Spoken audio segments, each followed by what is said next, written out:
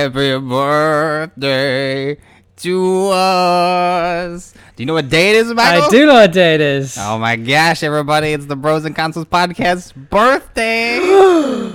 Can you believe it? It's. We started our first episode went out November 10th of 2018. Oh my god, it was crazy, Michael. It honestly does not feel like we've been doing this for a year. Wow, that's good. It feels like it's been shorter, I assume. Yeah. Yeah. You know what would have been perfect though? Huh. If it lined up, this was like our 50th episode. Yeah, well, because I was thinking about it, because it would have to line up with like episode 52 for it to be like every week for a year. But then we had that 1 month break where I was studying for board exams and stuff. But yeah, it's pretty good stuff, Michael. 1 year, I only know, man. 10 more years to go. What was that? I was trying to think of a number. I was like, what happens on the 11th year anniversary? I have no idea. I was just picking a long gosh. amount of time. I can't even. That'd be a lot of episodes. That'd from be now. a lot of episodes. Oh my gosh! So if that was another like 520 episodes. Oh my lord! Can you imagine, Michael? No, I don't want to imagine. Let's not look that far ahead into No. the future, because this is the Bros and Consoles podcast, episode 49, coming to you on November 10th, 2019.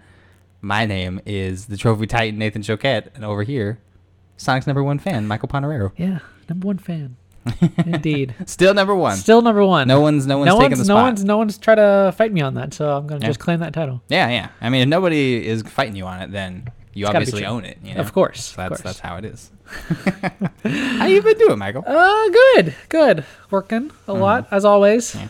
It was weird. I had a bunch of all morning shifts this week, and then you were off all week. So yeah, I was gonna say the 1 week that I'm Yeah. off, they decide to put you on work every single day. And yeah, I'm like, wow. And the all weirdest thing was because you mentioned, you should call off one day. I'm like, no, I won't do that.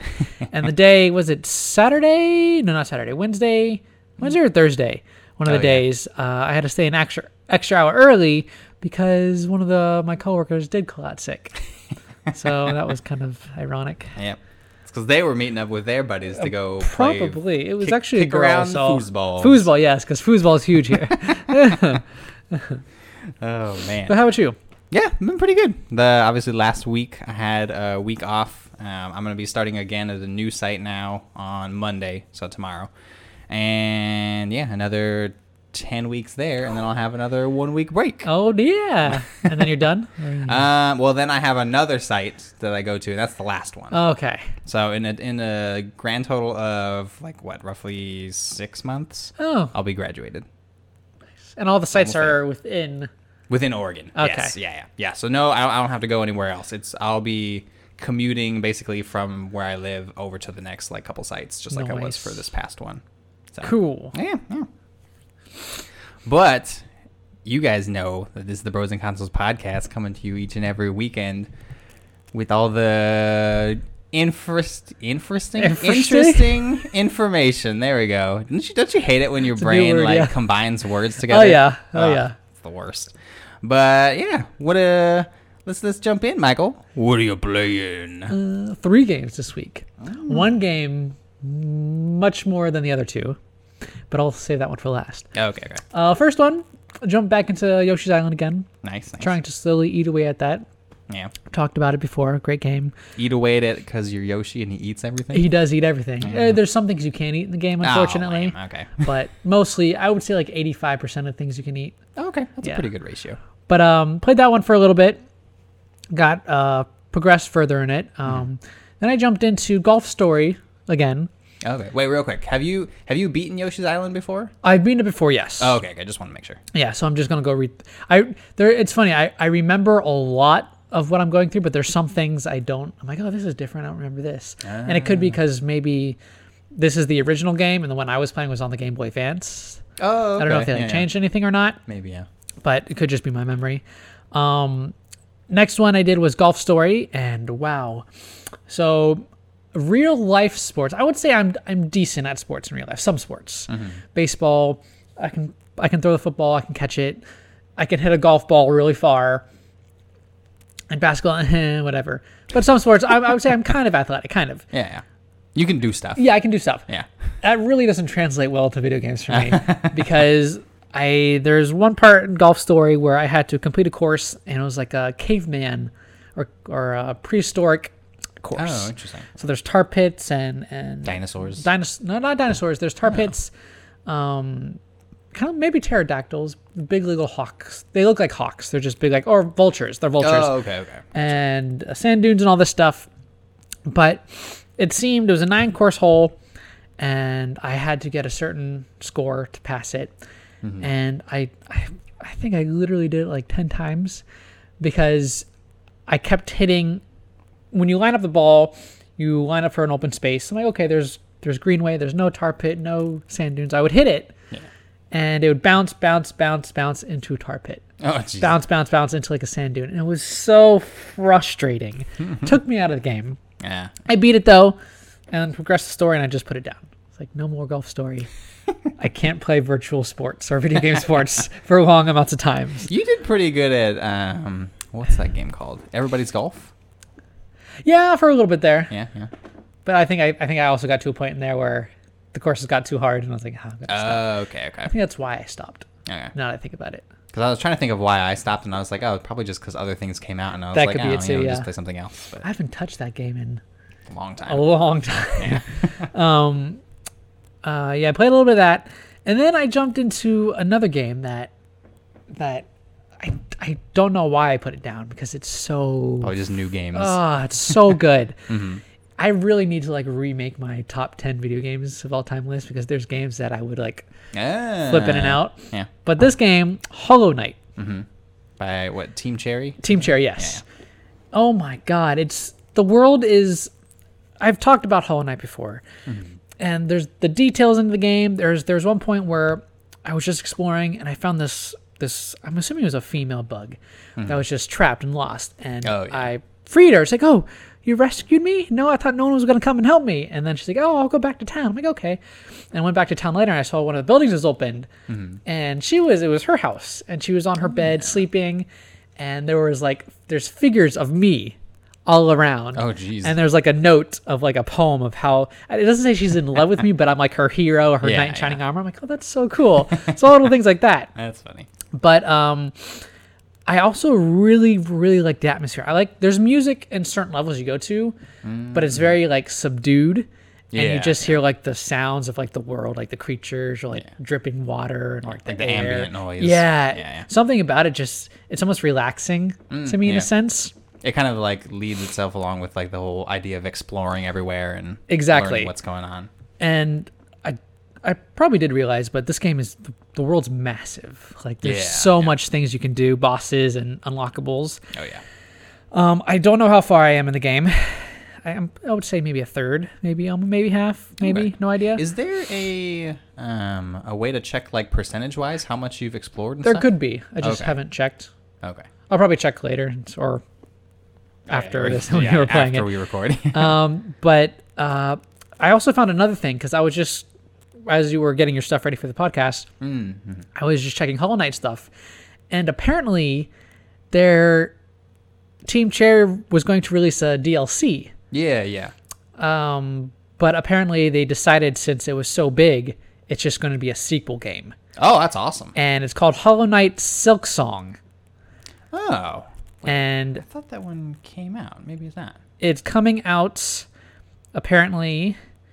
It was announced on February 19th as a sequel to the 2007 Hollow Knight, and it says it's to be announced. But it's coming out for Windows, Mac OS, Lynx, and Nintendo Switch. Oh, okay. They have a trailer for it and everything. They're showing the gameplay and stuff. Yeah. It's really good.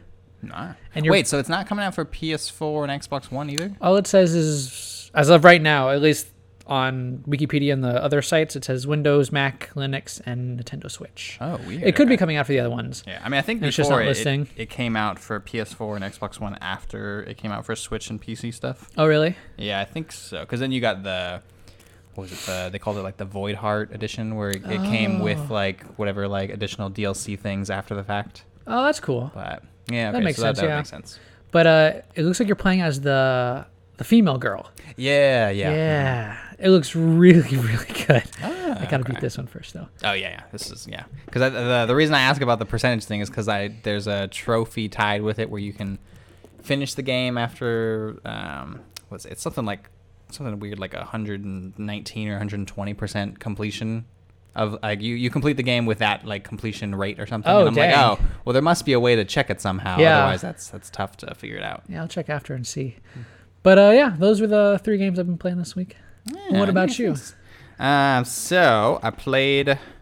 What was it? I think hours wise, like this has been the longest I've been able to play things for a while, just because Nice. I can just play stuff during the day. Exactly. So I think I did like close to 40 hours, I think, of Okay. like scattered around. Not bad. So I played The Outer Worlds. I think I played like 11 hours of The Outer Worlds or Ooh, something. man. On Stacking top up that of- time. Yeah, on top of what I've already played. So I'm like, I don't know, 12, 13, 14 hours in or something. Nice. I finally finished the first like planet that I was on, and now I'm on a like spaceship thing. So now I can kind of see where people have kind of like related it to feeling like Mass Effect a little bit. Okay. Because like when you go to the next location, you pick your team that you want to bring with you. And so I have a couple crew members, and so it kind of brings you to a screen that looks like the Mass Effect like crew selection screen. Oh, that's cool. And you get to choose like up to 2 people. So it feels like a team of what's called Mass Effect people, basically. Right. So I was like, oh, this is pretty cool. That is but cool. that was where I left off. So I haven't gotten any further after that. Okay. I'm still enjoying the game. Like Which is good. I think in terms of like Fallout games of the past, I haven't played a huge amount of time into like one game in particular. I think I've never crossed like I would assume like the 15 or 20 hour mark or something in one of these games. Right. But if it took me like, I don't know, like 11, 12, 13 hours or something just to get to where I am now, I assume there's probably going to be a bunch more that I'll end up doing to continue on. And so I think this game just is more interesting to me than like Fallout games have been. Makes sense. Yeah, and I think it's maybe probably just because it's not like a post-apocalyptic kind of thing. It's a like space adventure. Yeah. Which I'm just like, oh, it's so colorful everywhere. There's so much more I feel like you can do with like a space thing than like a post-apocalyptic. Yeah, because I mean, if it's post-apocalyptic, you got people that are crazy that will attack you and stuff, and then you got mutated creatures, and I'm just like, well, The world's very brown and orange. yeah. I mean, the Fallout games have always been very like, yeah, the colors have not been like vibrant or anything like that. It's very like, yeah, gray, brown, that kind of stuff, depending on which game you were playing. But yeah, I'm really enjoying it so far though. I ended up just kind of giving up on my like idea of, and I might have mentioned this last week, I just gave up on trying to play it like as a specific character in mind. Yeah. And because I'm just like, nah, it's too much like meta game thinking, and I'm just gonna play this like regular. I'm going to enjoy it while I can. Yeah. But it's pretty good though. That's cool. Man, trophies / achievements in that game suck though. Really? Like, I've only gotten I think like a handful at this point. Oof. And I'm just like, oh my gosh. So what you're saying is Crazy. you're going to platinum this game. Or get all the achievements Get in all this the game. achievements. Yeah, because I'm playing it on Xbox, but I'm like, nah, probably not. Xbox is like the one thing that I feel free on, where I'm just like, I don't have to get all these like achievements and stuff, because it's just like a 100% thing. And something about like looking at that on the Xbox like achievement list isn't as annoying to me as looking at like my PS4 list or just a really? PlayStation games list, because that one, it's like there's always like that platinum that is like obtainable, and I'm just like, well, Might as well. I might as well. You know? But for the Xbox, it's just like, oh, just get 100%. I'm like, well, I don't get anything for getting 100%, so why would I do it? That's the fair. weird ways the brain works. The weird like compartmentalization things it does. But yeah, so I played a bunch of the Outer Worlds, spread out, not like all in one chunk. Right. Also, because this was the last, not the full week, but up until the end of the 6th of November. So basically, when November 7th hit, the trophy passes that were available on Sony Rewards, if you had already been signed up for it, were cut off. Right. So you had to earn any kind of like remaining rewards before the 7th, basically. Okay. And then it'll just kind of update once. Sony Rewards is always slow, so it's going to take a while before it's like updated and everything. But I went through, played 13 different games, got 18 platinums across my 2 different accounts. So I had to do that because I'm just like, well, I might as well. I'm close on my main account to getting this new like what's it called, trophy reward thing.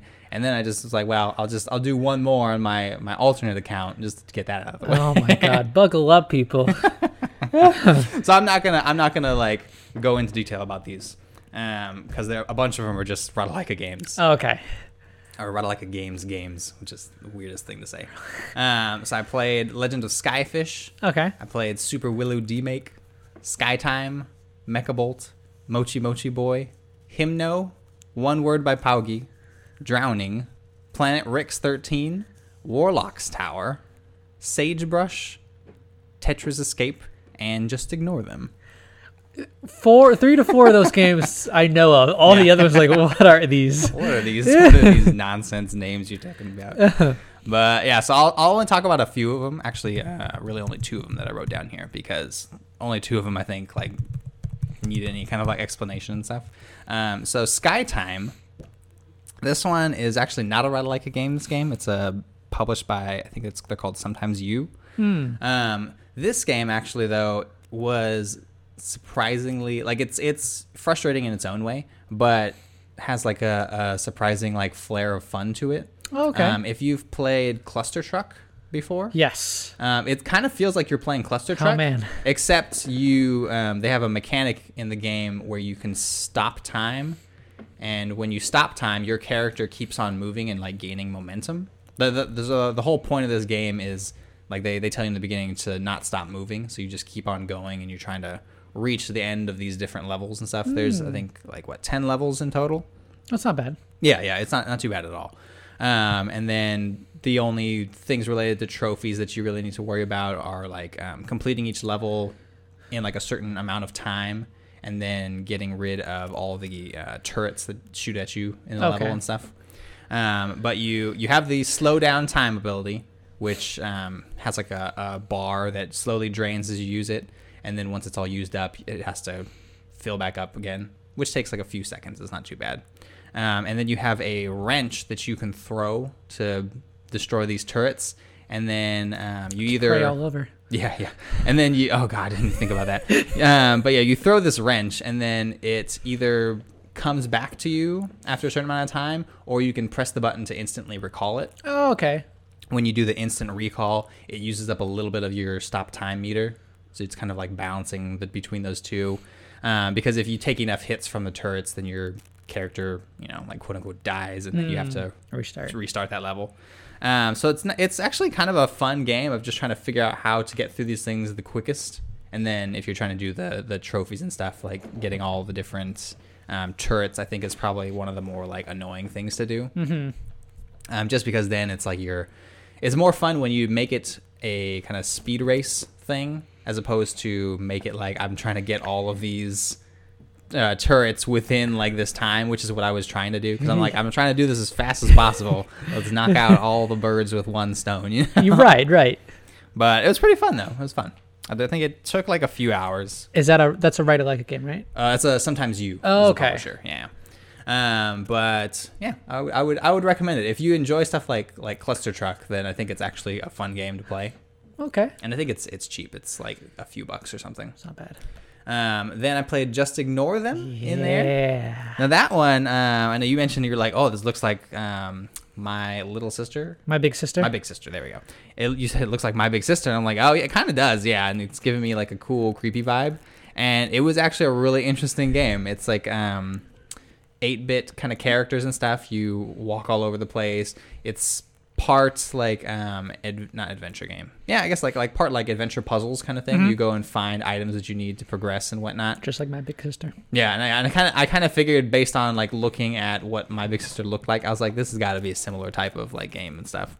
But yeah, I think takes like maybe a couple hours to beat, maybe only like 1.5 if you're using like a guide or something. But you can go through it pretty, or even faster probably. You can go through it pretty quickly. But the story is very like creepy and like dark, and kind of just like you're trying to figure out what's going on. There's these creepy monsters that are popping up all over the place, and you gotta avoid them and work together with this girl that you meet randomly and stuff. And it's pretty cool. It's a weird like lore in the background of this game and stuff, but you eventually get all the information. And then the cool thing that I liked is that at the end of the game, you get you get a with a cassette tape kind of thing, and then if you have found the other 2 cassette tapes throughout the game that are kind of hidden in different levels, then you get these additional like story tapes to listen to. Oh, that's cool. Yeah, and it kind of makes it seem like at the end of the cassette tapes that there may be a sequel. Or it leaves it open for a sequel kind of thing. And I'm like, that's super weird. I wasn't expecting like a hint of sequels kind of thing coming over here. That's interesting. Yeah, and I was like, oh, well, maybe if it was like cheap enough to make and they made enough money to warrant like a sequel and stuff, they'll just do it. And I'm like, oh, that's pretty cool though. But I like the option for extra story beats and stuff. Right. Funny thing about it, I just looked it up. Yeah. It's made by the same guy who did My Big Sister. Oh, well, that makes a lot of sense. Strenga. Oh, Strenga. Strenga, okay, a.k.a. Nathan for short. It's apparently made by one dude. Wow, jeez. Yeah, he did My Big Sister, Just Ignore Them, and then looks like 3 other games. So if it's anything, hearing what you said about it, I would most likely like this game. Yeah. And that one, it's probably not on sale anymore, but it's like $5. And you get if you're getting it on PlayStation, you get the Vita and PS4 version. It's a like cross-buy kind of thing. Nice. So yeah, pretty cool. Then I went and beat Gunvolt Chronicles Luminous Avenger X. Oh man, that was tough. It was tough at the end boss areas and stuff. Like it's if you kind of like liken it to something like Mega Man, it's basically like Mega Man, or like even closer to the just regular Gunvolt series. Yes. The Azure Striker Gunvolt. But it kind of just feels like a Mega Man game to me, because when I play it's like, and I think it's similar to Azure Striker in that regard too. I just haven't played those games. But you get upgrades from each boss that you fight, and then each boss's ability works against somebody else and like does like better damage and stuff. And then just the characters within there are all just very like cute and likable, basically. But go through, fight all the bosses, get to the end boss, and there was some crazy like story things that they dropped in there that I was like, whoa, man, I didn't see this coming at all. What kind of game are you? Yeah, I was like, geez, the heck, you just destroyed another like game universe or something. But it was pretty cool though. The combat in the game I think is the most fun part. So just trying to figure out how to like beat the final boss and stuff. I was just like, oh my gosh, because they do so much damage in certain parts. And if you're playing the game like how I was playing it, you're using a lot of the it's called like his Prevasion system. So it's like you have these markers on the bottom of the screen that are called bullets with an eye. And each time you get hit, it drains like 1 or 2 bullets, and you can like reload basically. But when you get hit and it drains the bullets, you don't take any damage from it, except if you're taking damage from an electricity-based attack. If you get hit by like some kind of electricity-based thing, then you actually take damage and the Prevasion system doesn't work. Oh, okay. Yeah, so that's interesting. Yeah. So it's an interesting kind of thing. It's like you're trying to figure out. It's like it's strange in the idea that they're giving you this ability for basically all the other bosses except for ones that use electricity kind of thing, because then it's like the final boss, obviously he's an electricity user, which means that now like this bullet thing is just kind of like useless. It's not like useful anymore. Right. So it's kind of strange in that fact. But the way you kind of like get through the boss and stuff now is just a lot of like dodging and stuff. And at first I was like, I don't know how to do this. This is crazy. But eventually like you figure it out, and you kind of have to like be in specific places on the screen at specific times and God stuff. Dang. Yeah, so it's a lot of like figuring things out as you go. Trial and error kind of stuff. Yeah. And like one of like, just as an example, like so the sides of the screens you can't go past, right? Like there's no like physical wall that you can see, but because of, you know, how the boss level is set up, you can't go past them. But in my mind, that makes me think that I can't go like above the screen either, and which you can go above the screen. Oh. Which is the weird thing. I'm just like, okay, well that's I think that's how they probably expect you to avoid some of the things, is like you dash like upwards rather than, you know, just trying to, because you can't really dash through electricity either. You have to like avoid it. Okay. So instead of being able to go like through it and stuff, you have to go above everything, so that now you're being missed by the attacks and whatnot. Okay. But if you're playing I don't know. I feel like logically, if you think that you can't go from side to side, like if you can't go past the side barriers, then your brain tells you can't go above like the top screen barrier either. Mm-hmm. And so I'm just like, I don't know how you're supposed to avoid these things. And eventually, when you realize you can do that, then you're like, oh, well, this is how I beat the boss and stuff. So some weird like logic, like puzzle kind of things in there that you end up figuring out through trial and error. But fun game overall, though. And I think if I remember right, it seems like you could probably get a sequel out of the end of this game as well. Oh, really? I think so, if I'm remembering things correctly. They had a like fun thing at the end where as the credits are rolling, one of the characters is like running to like another character kind of thing. And so once you get to the end of there's kind of some end cutscenes and stuff, and it seems like you could probably do more like games afterwards, which I'm assuming is probably their intent. Probably, yeah. They have so many of those games out already. Oh, yeah. Granted, like this is the only Gunvolt Chronicles, but the Azure Striker Gunvolt series, has a bunch of things. But yeah, pretty fun though. I liked it quite a lot. Nice. Then I played the Neo 2 beta. Oh. And I finished that because I needed to get there's a DLC item that you can unlock. If people end up listening to this before the 11th of this month, so before Monday, then they might be able to also like do it if they haven't done it yet. But the beta I think went up, was it November 1st, and is running until the end of the 10th. And then if you manage to beat, I think that's basically if you just beat the beta or like the first main boss, you get this special like helmet DLC. It's like you beat it, it brings you to a page that now you can unlock the DLC, which is I guess which is unavailable for anyone else who's just trying to find it on the store. Oh, really? Yeah, and you might be able to buy it like later on and stuff if you didn't get a chance to get it. I would assume it's just like a what's called, not really cosmetic, because I think it probably gives you stats within the game and stuff, but it's like a little extra cool item that people who participated in the beta will get and stuff. Oh, because you said helmet DLC. I'm like, oh, like an added like part of the game. Oh no, it's a piece of armor, basically. Yeah. And it's like proof that you've beaten the boss within the beta and stuff, and were an early player tester kind of thing. That's cool. Yeah, it's very cool. But the game plays fast, just like how the first Neo played. They got some cool upgraded / like new weapons. So basically I think all the old weapon styles that were available before are still there, but they've added new ones. Like they have the Switchglaive in there, so it looks like a giant scythe. Oh. And it kind of like folds in on itself as well, so you can use it as like a large like blade kind of thing for faster attacks. It's kind of like a scythe for larger ones. Bloodborne. Kind of, yeah, kind of like that. It's you don't press. Michael's making a like hand a motion Yu-Gi-Oh or something. thing. It's time to duel. No, it's like you don't press a button to bring it in and out of like the like changed modes, or at least like to change the weapon like size and whatnot. But like Neo, where you can change your stances from like high to medium to low. Oh.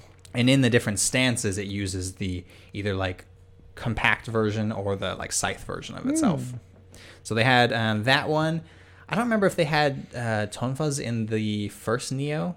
It's been a while since I've played it, and I've never played it. Oh, okay. Well, Michael, I played the demo. I was gonna say, did you get it on? It's free right now on PS Plus. Oh, is it? Yeah. Oh, then I'll download it. Okay, we can get it and then we'll play it afterwards. But yeah, so like they have I was trying out some of the Tonfas in there.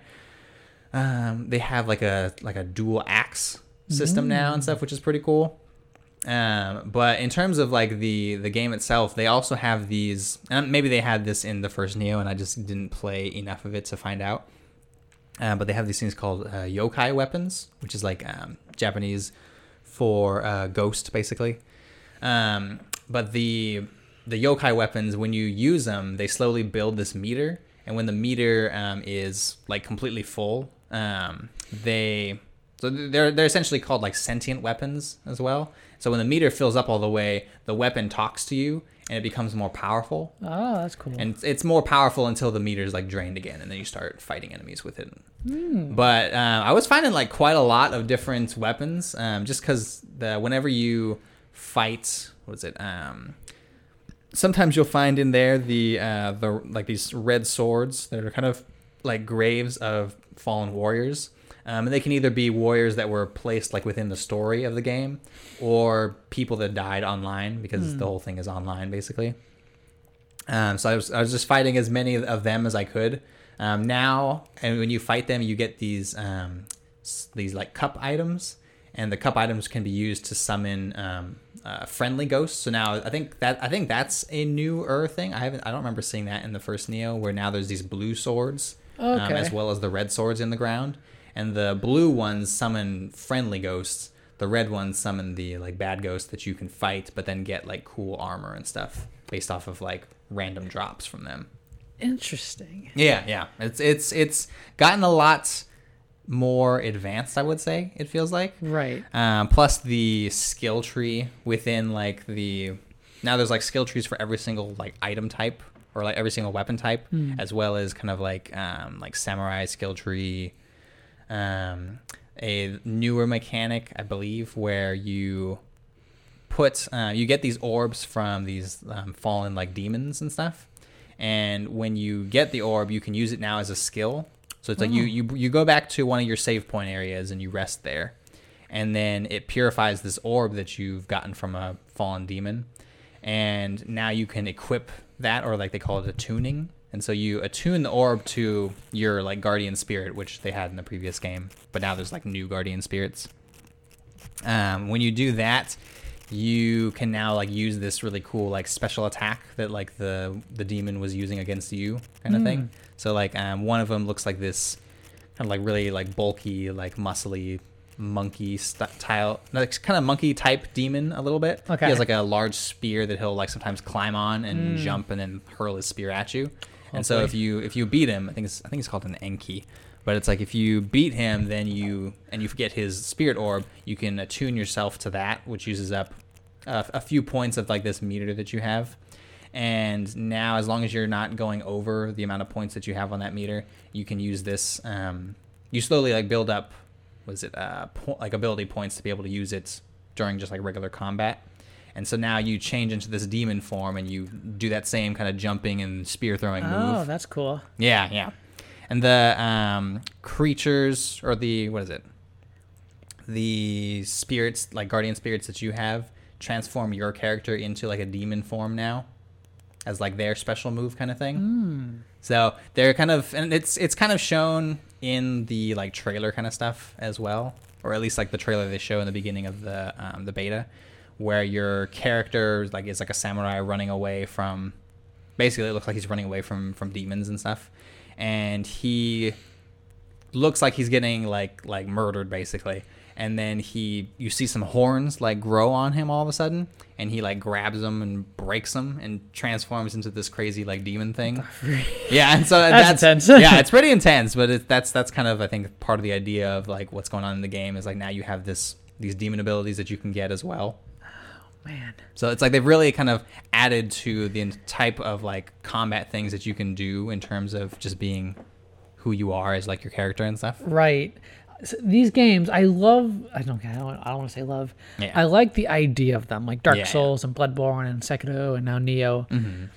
But it's with all those games I've played that I get into it for like a couple hours or so, and then I'm like, man, these games are real hard. They are not my kind of games. I enjoy what's going on here, but man, these are not my kind of games. Yeah. And I appreciate that you enjoy them a lot. Oh yeah, so you can tell me about them. Yeah. Well, see now, Michael. Now I know it's probably not something you would like go in and just buy because it's maybe not your type of game. But since Nioh's free, I'll down on it and try it because I played the demo when it came out, the first one. Oh, okay, yeah. A while ago because I have the beta still in my library thing. And I tried it. I'm like, oh yeah, this is Japan, kind of Dark Souls-esque gameplay. Yeah. I'm like, okay, played it for a little bit. I'm like, man, I'm dying. I'm gonna put this down right now. Yeah. I think actually maybe I played the beta too, but I think that's how I remember it. It was a pretty like tough experience and stuff. Yeah. But I'm like, yeah. I want to get through because the world is really cool. It is very cool, yeah. But yeah, so I think that like playing the Nioh 2 beta has just made me want to go back and play the first Nioh. So I haven't done it yet, but I think I'm probably going to soon. I think I was playing some other games and trying to beat those ones and stuff. So now that I've actually done that for a couple other ones, and I'm like, okay, now I can feel good about going to this other game that came out like a year or two ago. There you go. But yeah, so I played that for I think it took like 5 hours or something to get through it, or maybe a little bit more.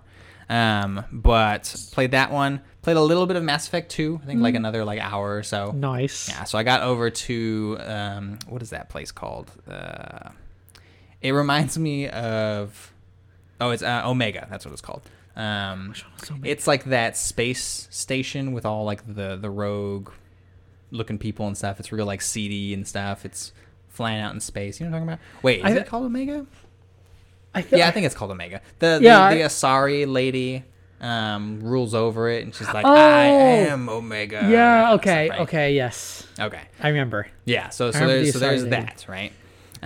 So I got to there. I'm about to pick up Zaid. Is that his name? Oh, the camouflage or the lizard-looking dude? No. That's shoot, what's his name? That's Garrus. No. Zaid was the mercenary. Yeah, with he kind of looks like a reptilian because Garrus has the armor. Oh, you're talking about Thane? Oh, I'm talking to Thane. Oh, okay. So Zaid is just the he wears like the yellow armor. He's like a mercenary dude, kind of like a scars on his face. Oh man. He's like only a character I think for people who got like the DLC for him or played it on PlayStation. Okay, hold on. Continue. Yeah. But so I'm about to get him. I never had him. What? You totally had him. I believe I watched you with him because I was like, man, I'm real jealous because I don't want to buy the DLC back when it was like 2012 or 2013 or something. I honestly don't remember him because it's like you can get him and Kasumi Goto as well, like the thief girl. You can get the two of them on Omega, and they're like specifically DLC characters or something. I think maybe Kasumi is the only one who is like only on PlayStation kind of thing, right? Or at least for free. I forget. It's been a while. But so I played that for a little bit. Played a game called Metropolis Lux Obscura, which is one that I've played before. It's a match 3 kind of game with a gritty like Sin City kind of story in the background and stuff. Okay. So I finally like went through and got all the different endings to platinum the game and stuff.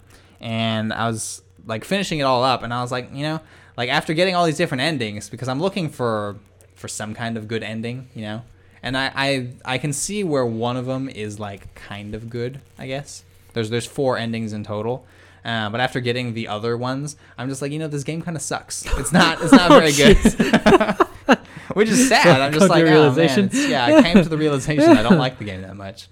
Oh, at least you know now. Yeah. I mean, I've platinumed it. I'm never gonna play it again. But I'm like, oh yeah, that kind of sucks. Like, getting to the end of all this, and I'm just like, oh yeah, it's not that I mean, in terms of like the game itself, it's a weird kind of loop because it's like every fight that you get into within the game, some of them are like mandatory story kind of things. Other ones you can skip, I think, based on like your decisions and whatnot. But each time you finish a fight, you get to choose from like one of 4 like random kind of like bonuses that appears, and like these ones you can either get like continue to get into the same one if you get lucky enough to get it over and over again, or you can choose a bunch of different ones, and it just kind of changes the way that you have to play, I guess. Right. But aside from like that kind of stuff and like the match 3 kind of gameplay and whatnot, which is what it is, it's just kind of strategy, moving like a tile along like a vertical or horizontal like field and stuff to try and make like 3 or more in a row match. So like that part is fine. It's like it's a fine gameplay like style and whatnot. But I think what it is like the story in the background kind of sucks. So it's like as I'm going through these different story things, like the main character, you like, because I think maybe it's like when you play as main characters, you always want them to be like good guys and stuff, kind of like somewhere deep down you're like, oh man, hopefully like there's a good ending because I'm playing as this character, and like people I think tend to like be like, I am this character, in the terms of like playing the game and whatnot. So when you find out that your character is just like a bad dude, just like throughout the different endings, you're just like, oh, he's just a bad dude. And he's, because I mean, like he starts the game off where he comes out of prison, right? So I mean, obviously he was in prison and stuff. He's a bad dude. Yeah. But it's like he gets into these fights and stuff. He does shady jobs and things, and then by the end of like 3 of the endings, you're like, oh, my character just really sucks as a person. You know, it's like I wanted to believe that he would be like this like good guy and stuff. But it's like when you get to the end of these different things, you're just like, oh, like this world's real dark, which is like it can be good or bad, like depending on if you like dark stories kind of things. But when the world is dark and your character is a bad dude, then it's just like, why am I spending time in this world? You know?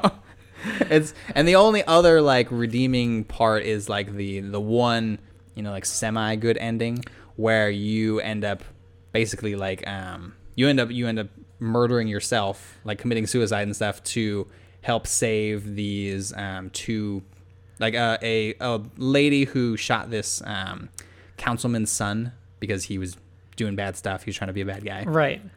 So you end up saving her and her daughter because, you know, the police were under the councilman's like thumb and whatnot, and they're going to do bad stuff to them. Yeah. So to help them get away safe, you let them escape, and then you just like commit suicide and stuff, which is a real like weird thing. And I'm like, oh, well, that's the good ending, I guess. And then when you get the other 3 endings, I'm like, wow, that is the good ending, and these are all bad endings. What is this? What is it called again? It's called Metropolis Lux Obscura.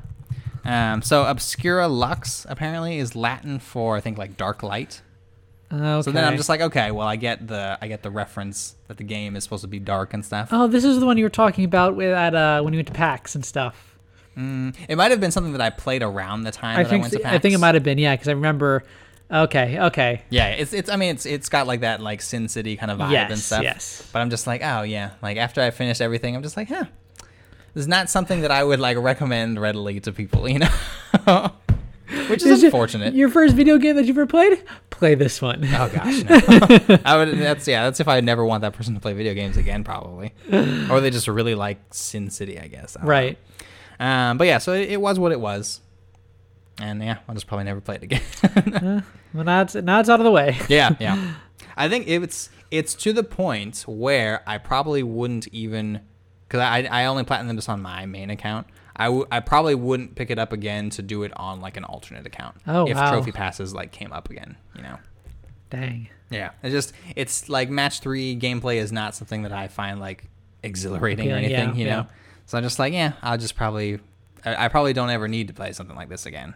But the next one, way better game, crazy. It's called Light Fairy Tale Episode 1. So apparently, I didn't realize it when I got it. So it's made by a developer called NekoWorks, I believe.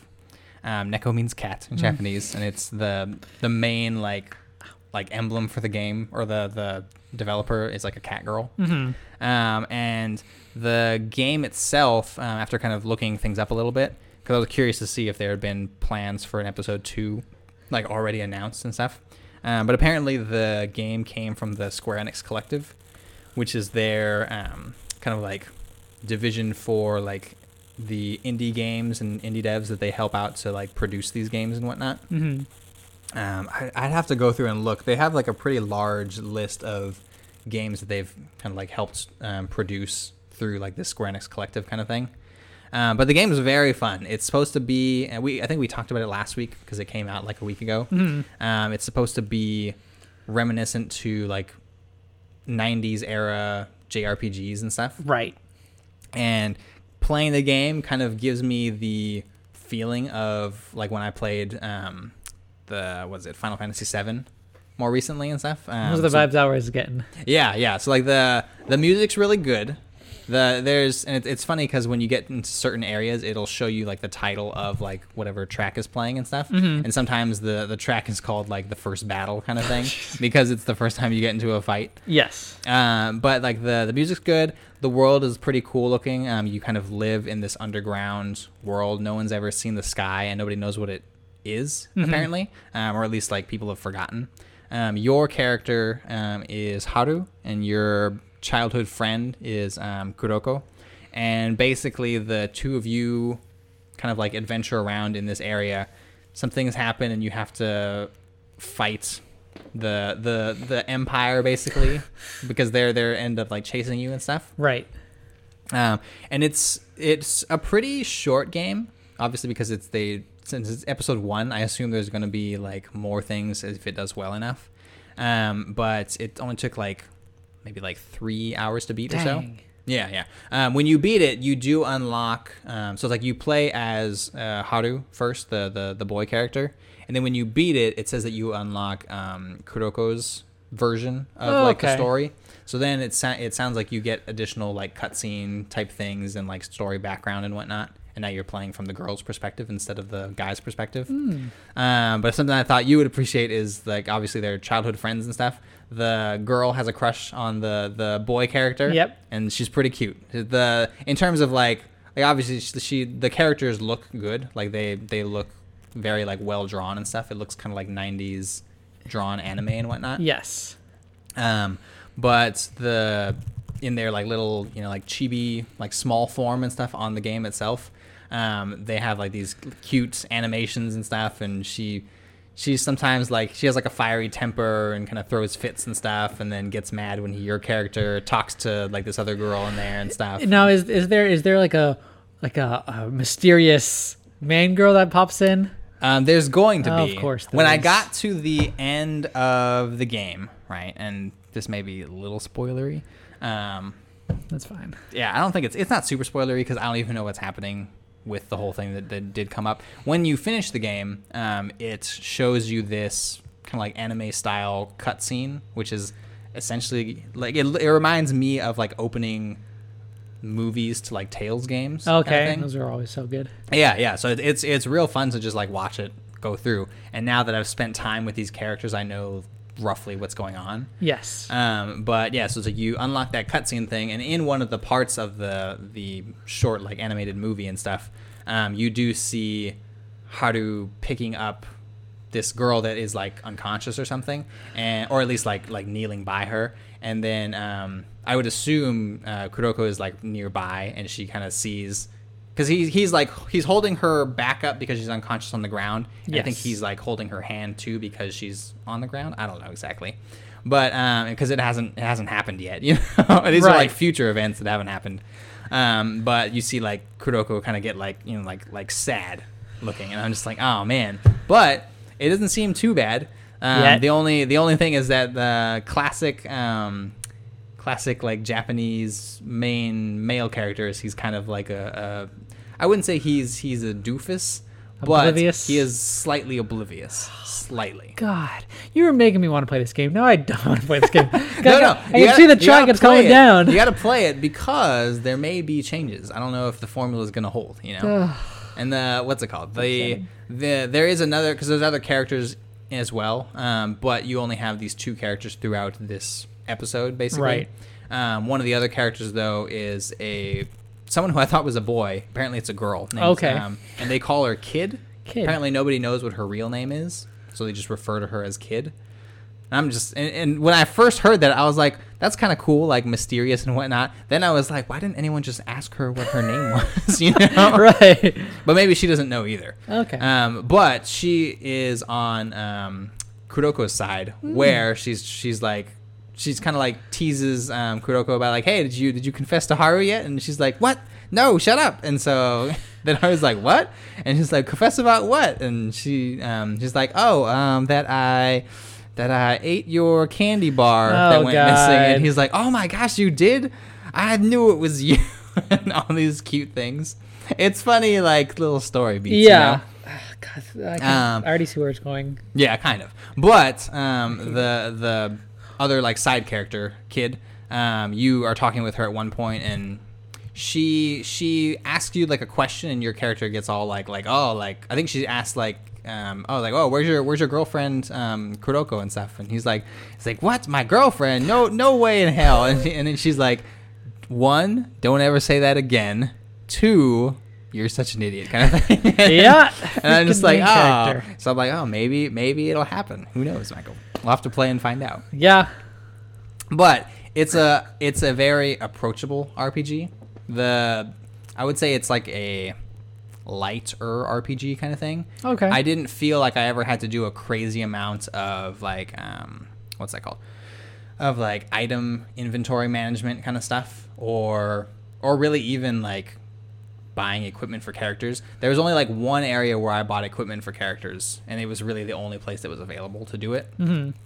So it's kind of like a RPG that's been broken up into pieces, basically. Oh, okay. Which kind of, it makes it feel more approachable than, say, a game like Final Fantasy 15, right? Yeah. Or Final Fantasy 7, I think is an even greater example, where it's like, you know, going in that this is going to be like a long epic journey, but you're going to have to put in a huge amount of time for it. Whereas like playing this game, I was like going in, I'm based on trophies I've been getting. It looks like I'm going to beat this game fairly quickly. Mm-hmm. And I did, and it was only like a few hours. And I'm like, oh, well, that's great, because if each episode is going to be like a chunk of like maybe like a few to like several hours, then that's much easier for me to actually get invested in this RPG. That's because true. Playing something huge like Final Fantasy series or like The Witcher or something like that, I'm like, I can't get invested in these because there's way too much time and there's way too many games. Yeah. You know? That's cool though. Yeah, very, very cool. So if you guys are interested in that, like, pick it up. It's what, like $10? It's not bad at all. Yeah, I think $9.99. So I'm just like, oh man, it's very, very approachable, cool looking entry into the game and stuff. And I want to see what happens next. What if they never come out with another episode? Well, that would be sad. Just my mind will imagine. Make it up. My mind will imagine that Kuroko and Haru got together and it'll all be fine. There you go. Let's hope. But now, you know what we can not have to worry about and like hope about, Michael, is the fact that we have the news of the week, and that comes from the Bropinion Report.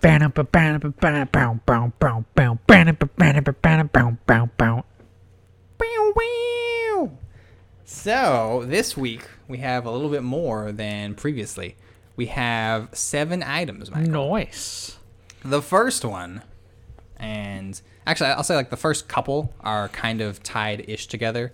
So they're not the same story, but they're roughly about the same things. Mm-hmm. The first one, and kind of like the more shocking news, is that according to Michael McWhorter on Polygon, is where I grabbed it.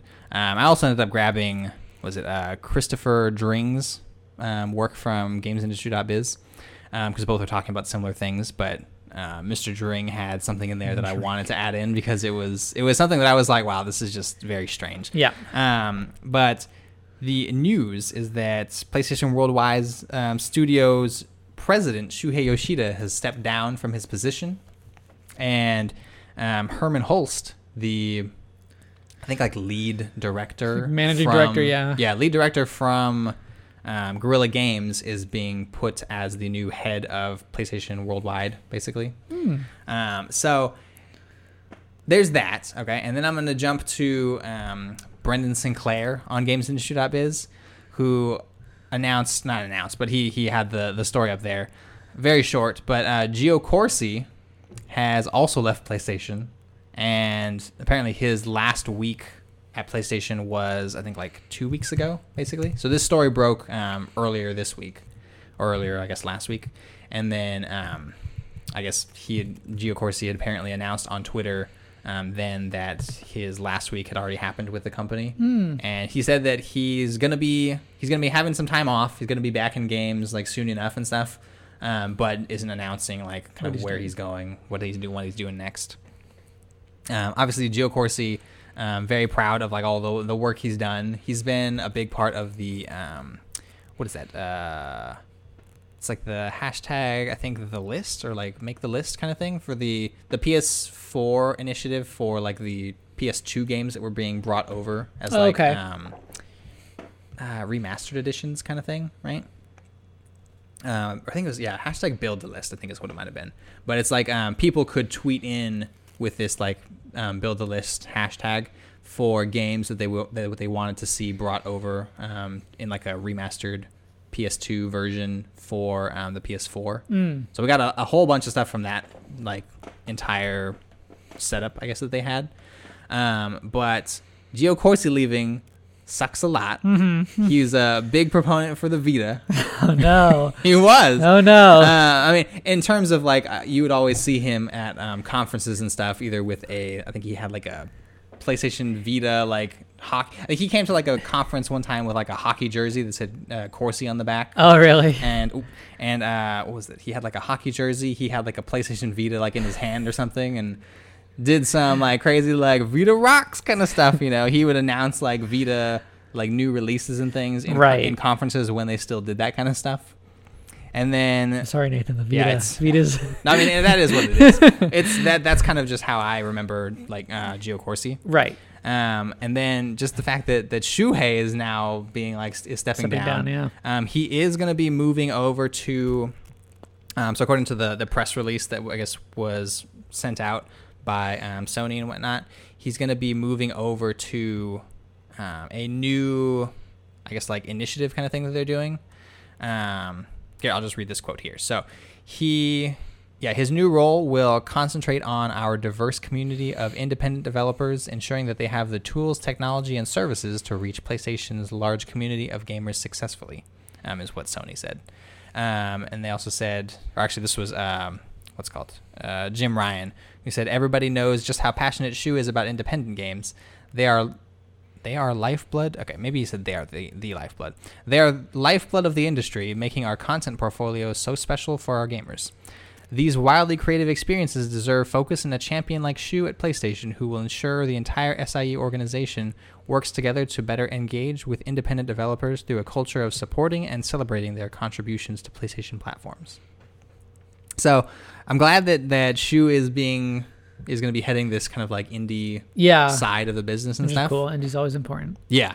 I think like I was always worried that like PlayStation was starting to step away from indie kind of stuff. There was some other quote that Jim Ryan had about the whole like indie thing. I think they had asked someone in an interview had asked him about if PlayStation was kind of shifting away from indies, and he gave something along the lines of that like he gets this question a lot, and that he doesn't feel that PlayStation's ever moved away from indie games and stuff. But I think the fact that people are asking so much, I think, is like a easy telling sign. Yeah, it's a easy marker to show that obviously people don't agree with what the executives are kind of thinking and stuff. Or they're not not in agreement in terms of like they think that as well. Right. And I think obviously like they have to say these things. Of course. Yeah, they can't just be like, yeah, it's true. We haven't been as in the weeds with the indies as we have in the past, because then it looks bad on Sony in general. It does. But what are your kind of thoughts on all these things going on, Michael? They're definitely that was weird. Definitely, it's like a Scottish accent. Yeah. They're definitely in reconstruction mode, and I always compare things to sports, at least video games. I compare it to they're just drafting new players to the team and stuff. They're redrafting, but they're in rebuild mode.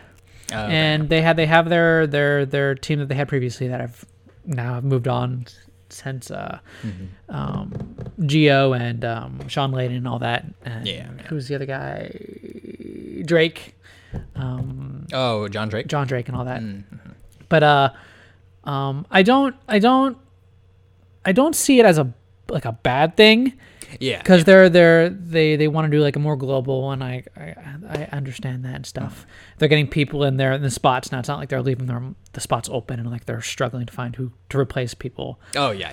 The only thing that's interesting to me is that it's the timing of everything. Yeah, I get that they want to bring in new people and like try to build for this new launch of a new console generation, PS5 and stuff. Yeah. But it's just strange that they're doing it now. Maybe it could be a thing where they oh man, we missed the bill on doing this earlier, and then we have to do it now. And like, I don't want to say they're like rushing things, but it doesn't look. I don't want to say it looks bad, but it's just weird timing. I understand why they're doing it. It's just odd timing to me. Yeah, and I think that's kind of the biggest thing is that the idea of like this restructuring happening like right before the like probable announcement of the PS5 and stuff is just super strange, and weird. When I talked with John Drake at PAX, and we were just talking randomly about like him going over to Disney and stuff like that. He was saying that things that he would be putting in motion over at Disney's like video game side wouldn't be seen until like another like 5 years or so or down the line. So then I'm like, okay, well then all these people that are changing out now probably aren't going to have as huge of an influence on the PS5 launch and stuff, I would say. But then I'm just like, oh, well, that just seems like it's not a great time to kind of change things over. I would think like changing in the middle of a console life cycle would be a better time to do things. Yeah, you'd think. But yeah, if there's weird like power struggle things going on within Sony, then obviously I think they just probably can't avoid these kind of things happening. No, probably not. But I'm just like, ugh, these are strange decisions going on. Strange times, and I'm sure these guys will do good. Like Herman Hulst and stuff. If he was the lead for Guerrilla Games and stuff, I'm sure he'll probably do a great job at the next Worldwide Studios and stuff. The funny, now that we're talking about Herman, the funny like quote that I remembered hearing and found from the GamesIndustry.biz article was Jim Ryan said. So talking about Herman Hulst's appointment and stuff, he said he was talking about to prove that like Sony is going in or is thinking very globally as it moves to the next generation. He said Herman is a European who will be taking one of the major offices at PlayStation. I think everybody in Europe should be thrilled and happy and proud that this is happening. Yeah, I saw that. Like, all right, maybe. I'm just like, why would you use that as your as your selling point for like people to be like, oh yeah, like Herman's gonna do a great job. He's European, you know. He's gonna do great for people in Europe. Yeah, I'm just like, oh, this is such a weird kind of quote. Jim Ryan's had a bunch of weird quotes. Yeah, that I don't know. Like I think like some people have the gift for interviews and like articulating what they're trying to get across and stuff. I'm not quite sure if Jim Ryan's in that category, just because like he had the quotes a long while back when PlayStation didn't want to play ball in terms of like crossplay and stuff. He was the one who is always like quoted as like the person who said that PlayStation didn't want to introduce crossplay to their games, even though other console people were doing it and stuff. Right. Because he was thinking about the kids.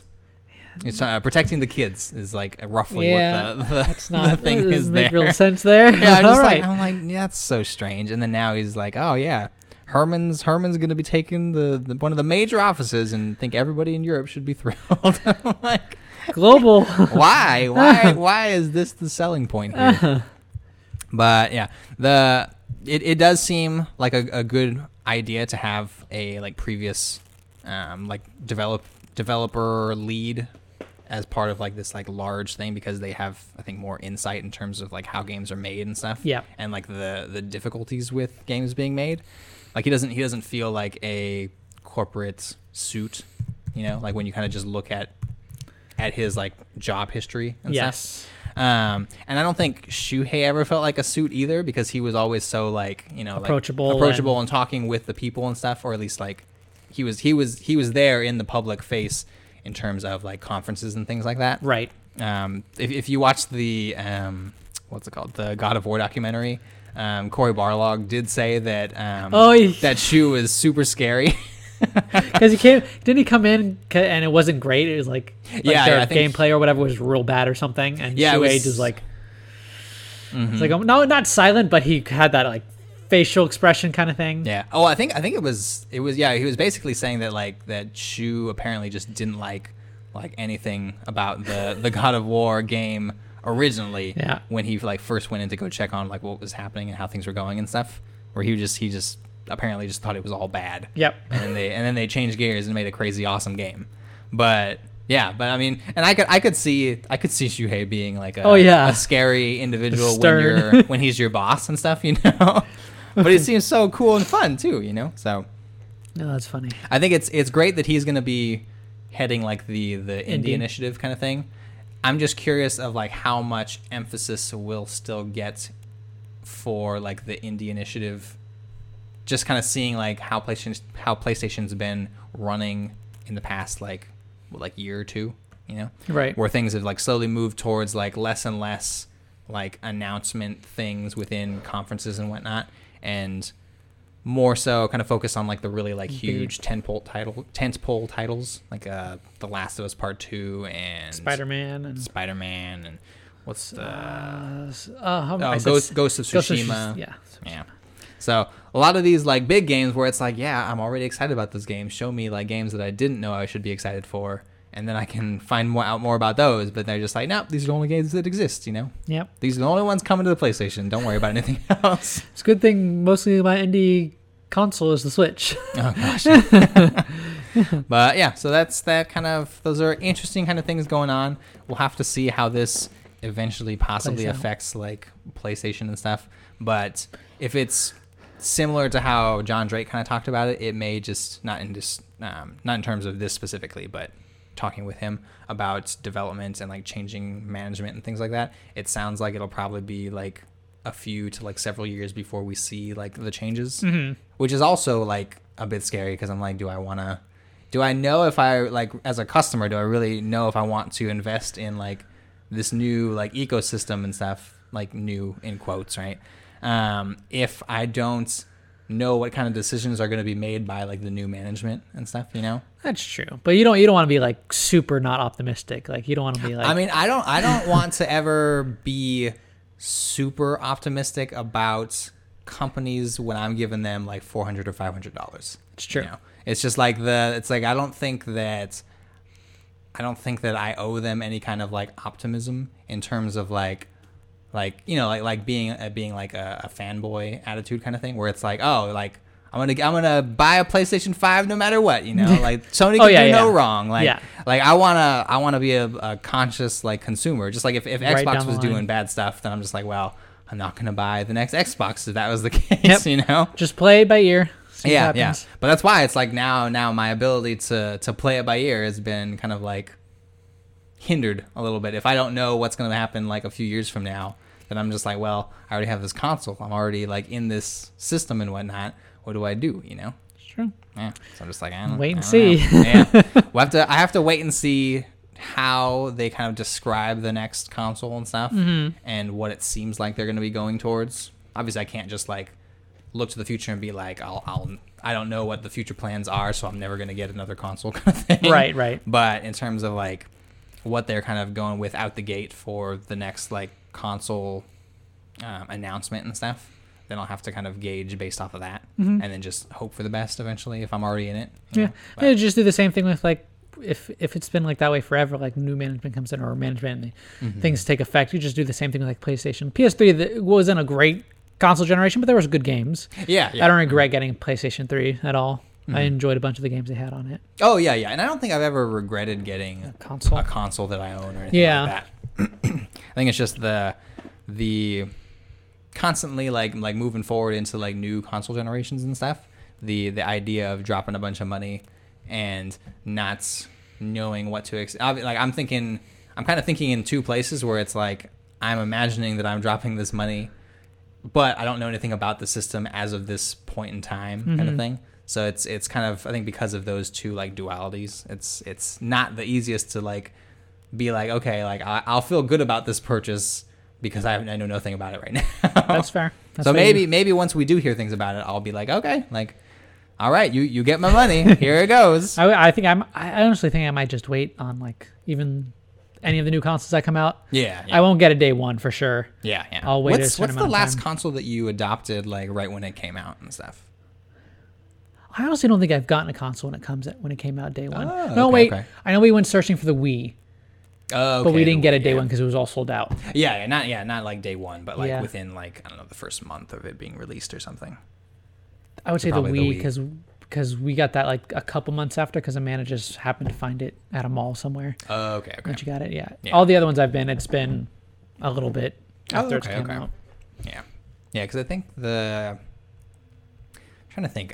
I believe it's probably only been like the PS4 was like the first one that I bought like right around release and stuff. Not release day because it was sold out like everywhere. Yeah. But then I managed to find one before I came home for the holidays that year, and so then I had it like in the very beginning. I was like, oh, this is awesome, playing these new crazy things, playing Contrast. This is crazy. But yeah, I'm just like, now that I'm kind of, I think, like in the thick of that and stuff. Yeah. I feel more just like, oh yeah, like I'd be fine with getting a console, not all the consoles, but a console around the time that it launches, kind of thing. Right. So, yeah, it's gonna have to wait and see what's going on over in the land of PlayStation. Good old time. Oh man, good old times. But you know what else is a good old time, Michael? Oh, what's that? The news from actually Smash Brothers, around Smash Brothers. There's some fun good old times happening. Sakurai. Oh man, Sakurai. There's some good old stuff happening over in the land of Super Smash Brothers. And so we already got I forget the name of the newest fighter that was announced. I know he's from Fatal Fury. Yeah. I forget. I don't remember his name. I don't have the DLC characters, so I forget. Yeah. He's blonde. Terry? I think it might be Terry. I think it is Terry. Okay. Terry something. But Terry Bogard. There we go. Terry Bogard. So we have the newest character, and I think he's already out now, I believe. But there was kind of talk on the internet apparently because the series that he's appeared in and stuff have a bunch of other characters associated with it, obviously because it's other fighting games. Yep, Fatal Fury, and what was the other one? King of Fighters. Yeah, King of Fighters. And I think that's where this one comes from specifically. So there's a character in King of Fighters named Mai Shiranui. Yes. And she was like flat out, Sakurai basically just kind of flat out said that she's not gonna be appearing in Super Smash. Yep.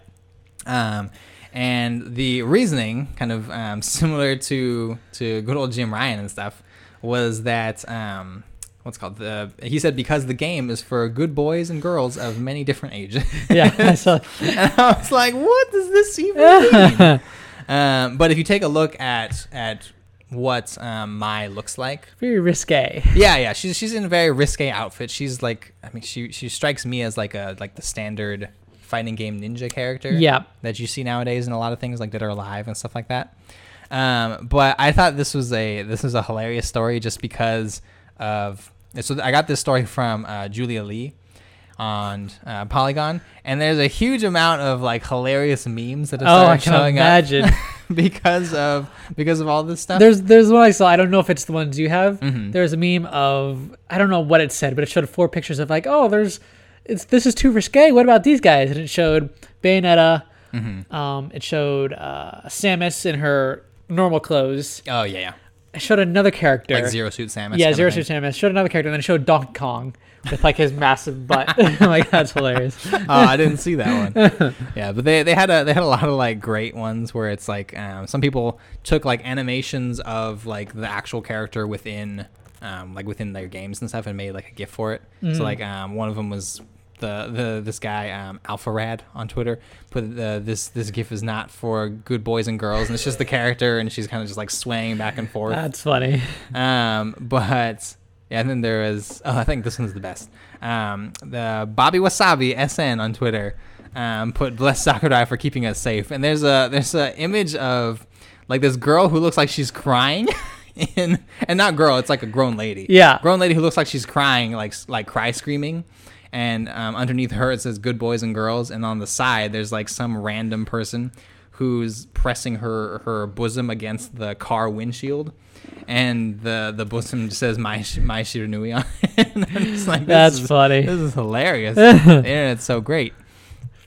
But yeah, I thought this was kind of a weird thing because of like the characters that are already in there. Yeah, especially Bayonetta. I feel like that would have been the very most risque. Yeah, her outfit, Bayonetta's outfit is made of her hair. Yeah, and when she attacks people, the outfit disappears. I'm just like, how is that not for same kind of thing? I saw some of the video of it, and when he said it, he kind of like chuckled a little bit. Oh gosh! So he's semi in on the joke. Yeah.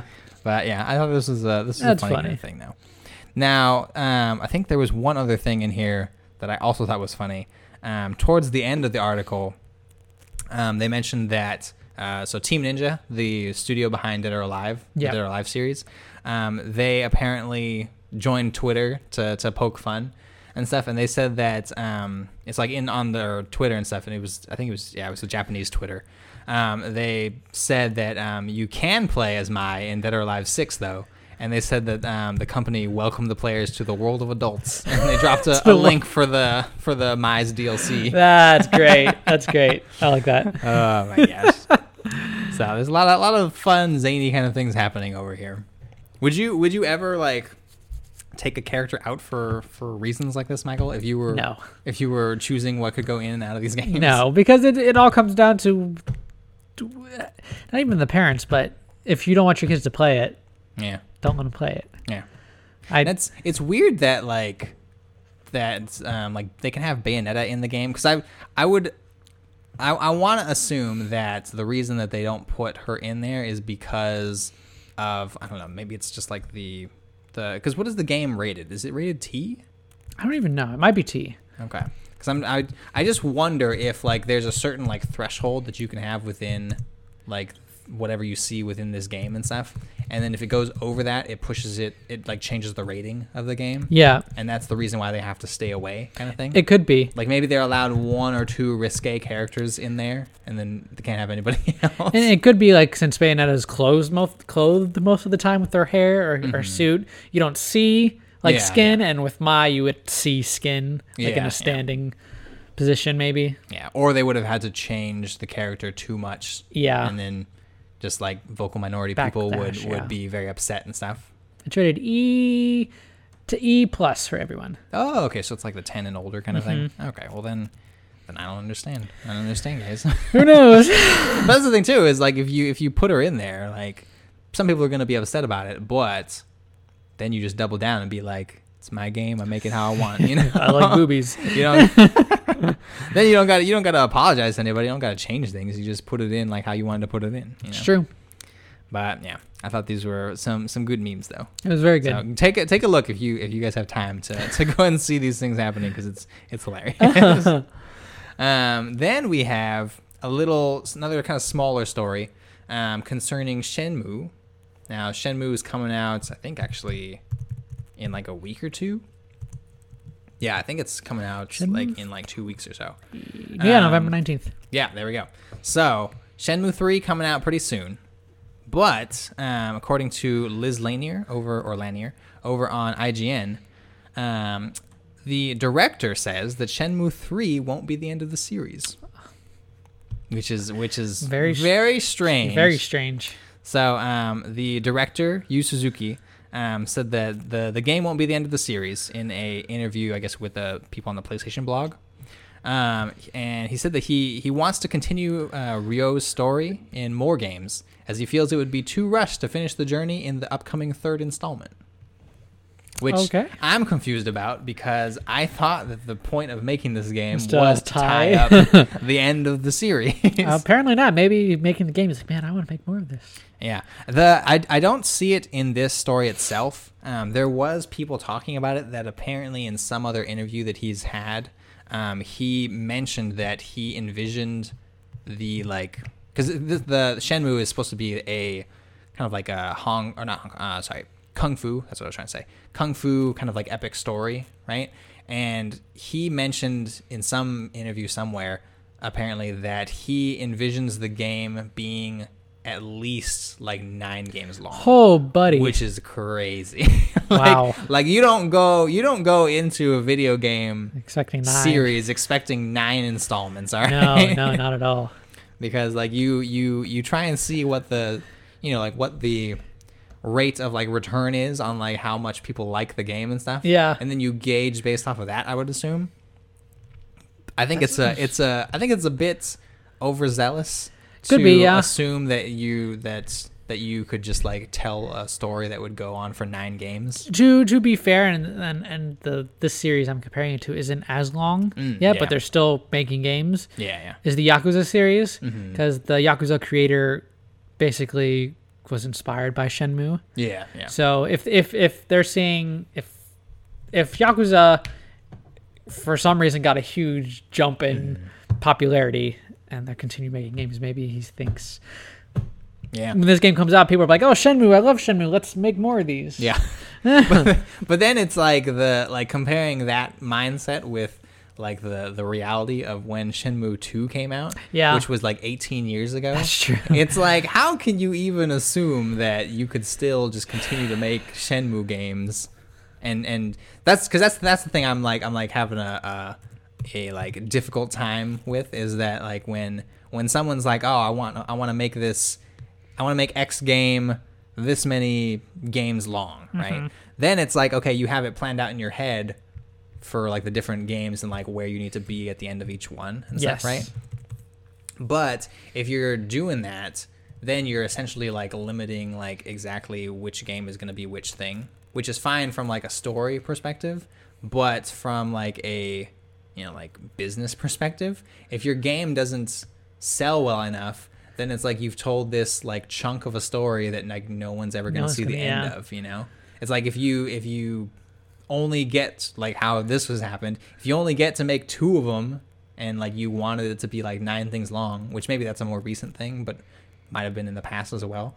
If you only make 2 of them and then 18 years goes by and now you're making the 3rd one, and I'm like, this is a problem. You need to finish this series up, you know? I feel like you don't necessarily need that long. Like maybe he does for like what he's planning for and stuff, but I'm like, I can't imagine what you would need in the story, like absolutely need to like tell the exact tale that you're trying to tell, that would bring it to like that length in terms of like a series itself. It's like going into, I don't know, like Game of Thrones and being like, I envision this as being 10 seasons long, no more, no less, kind of right. thing. I want to chalk it up to, I don't know what the interview was or the whatever he was saying. I want to chalk it up to like saying like how who was it? God, what's his name? Metal Gear. Oh, creator. Kojima? Kojima, where he said that his company is going to make movies one day. Yeah. Or he wants to one day. And I think it could just be them just throwing out their ideas what they want it to be. Like, this would be cool if it has 9 stories. Could I envision this long thing and stuff? But I unless... And he probably wasn't thinking of the business side of them selling very well, maybe. Well, I'm just like, oh, if he's not thinking about the business side, that's kind of scary as well. It could just be him just throwing things out. I'm like, oh, this would be cool if it's 9 stories in my head.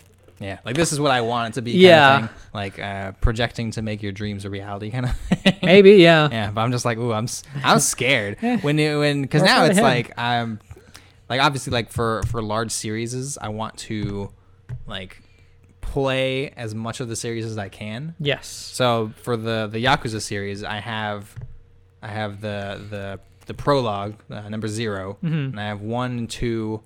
I have 4 and 5 on the PS3 and 6 on the PS4, and I'm probably gonna end up picking up the trilogy like once they're all available and stuff. But I want to eventually play through all those, and it's gonna take a huge amount of time. You know, it's gonna take some time, yeah. And if I'm wanting to do a similar kind of thing for something like Shenmue, like if it took like 18 years for number 3 to eventually come out, I'm like, do I have to wait another like, I don't know, decade or something before I get number 4? It'll give you time to play other games for sure. Oh my gosh, it sounds crazy. Oh gosh. But and then I was listening to Kat Bailey talk about her impressions of Shenmue 3 from what she's played so far. And it doesn't sound great. It's unfortunate. That's the other thing. I'm just like, oh no. It's not good. She was saying that because she's from US Gamer, she was saying that apparently the director had told the voice actors. I don't know if she said that this actually happened or if it was as if this had happened. But I think she said that he told the voice actors to make the characters sound, because he got the same voice actors or similar sounding voice actors, but he said he told them specifically to make it sound like how that sounded in Shenmue 1 and 2. Oh. Which back then voice acting wasn't great. And so apparently, according to Kat Bailey, like it does sound like the previous games, which is not a great thing. Oh man. Well, we'll find out when it comes out. Because I've never played any Shenmue games, so yeah. I don't know if I'll play this one. Shenmue 1 and 2 available on Game Pass. Oh.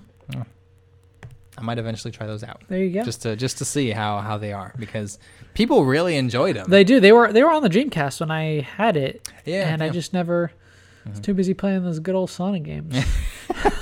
Couldn't get out of Sonic Land I over here couldn't. I could not. to pick up a Shenmue. I could play Streets of Rage, or not Streets of Rage, King of Fighters. Oh, that was on the Dreamcast too. So I remember Terry. Oh, you do? Mm-hmm. Oh, so you did play King of Fighters. I played King of Fighters, but I never played as Terry. I remember being as the characters, and I picked other people. Gotcha. But yeah, so I thought that was a interesting kind of like a little tidbit about Shenmue 3 coming out soon. That is pretty interesting. Yeah, it is. It is the word. It's pretty something. Now, one of the more important news is though, Michael, and I'm not sure if you've heard this or not, but on, I think it was a day ago. No, on Friday. Yes, on November 8th, Michael, 4:33 a.m. on the Ubisoft Spain Twitter, they released a single tweet. In Spanish, obviously. Yeah. I can't read Spanish. But I used good old Google Translate and it worked just fine.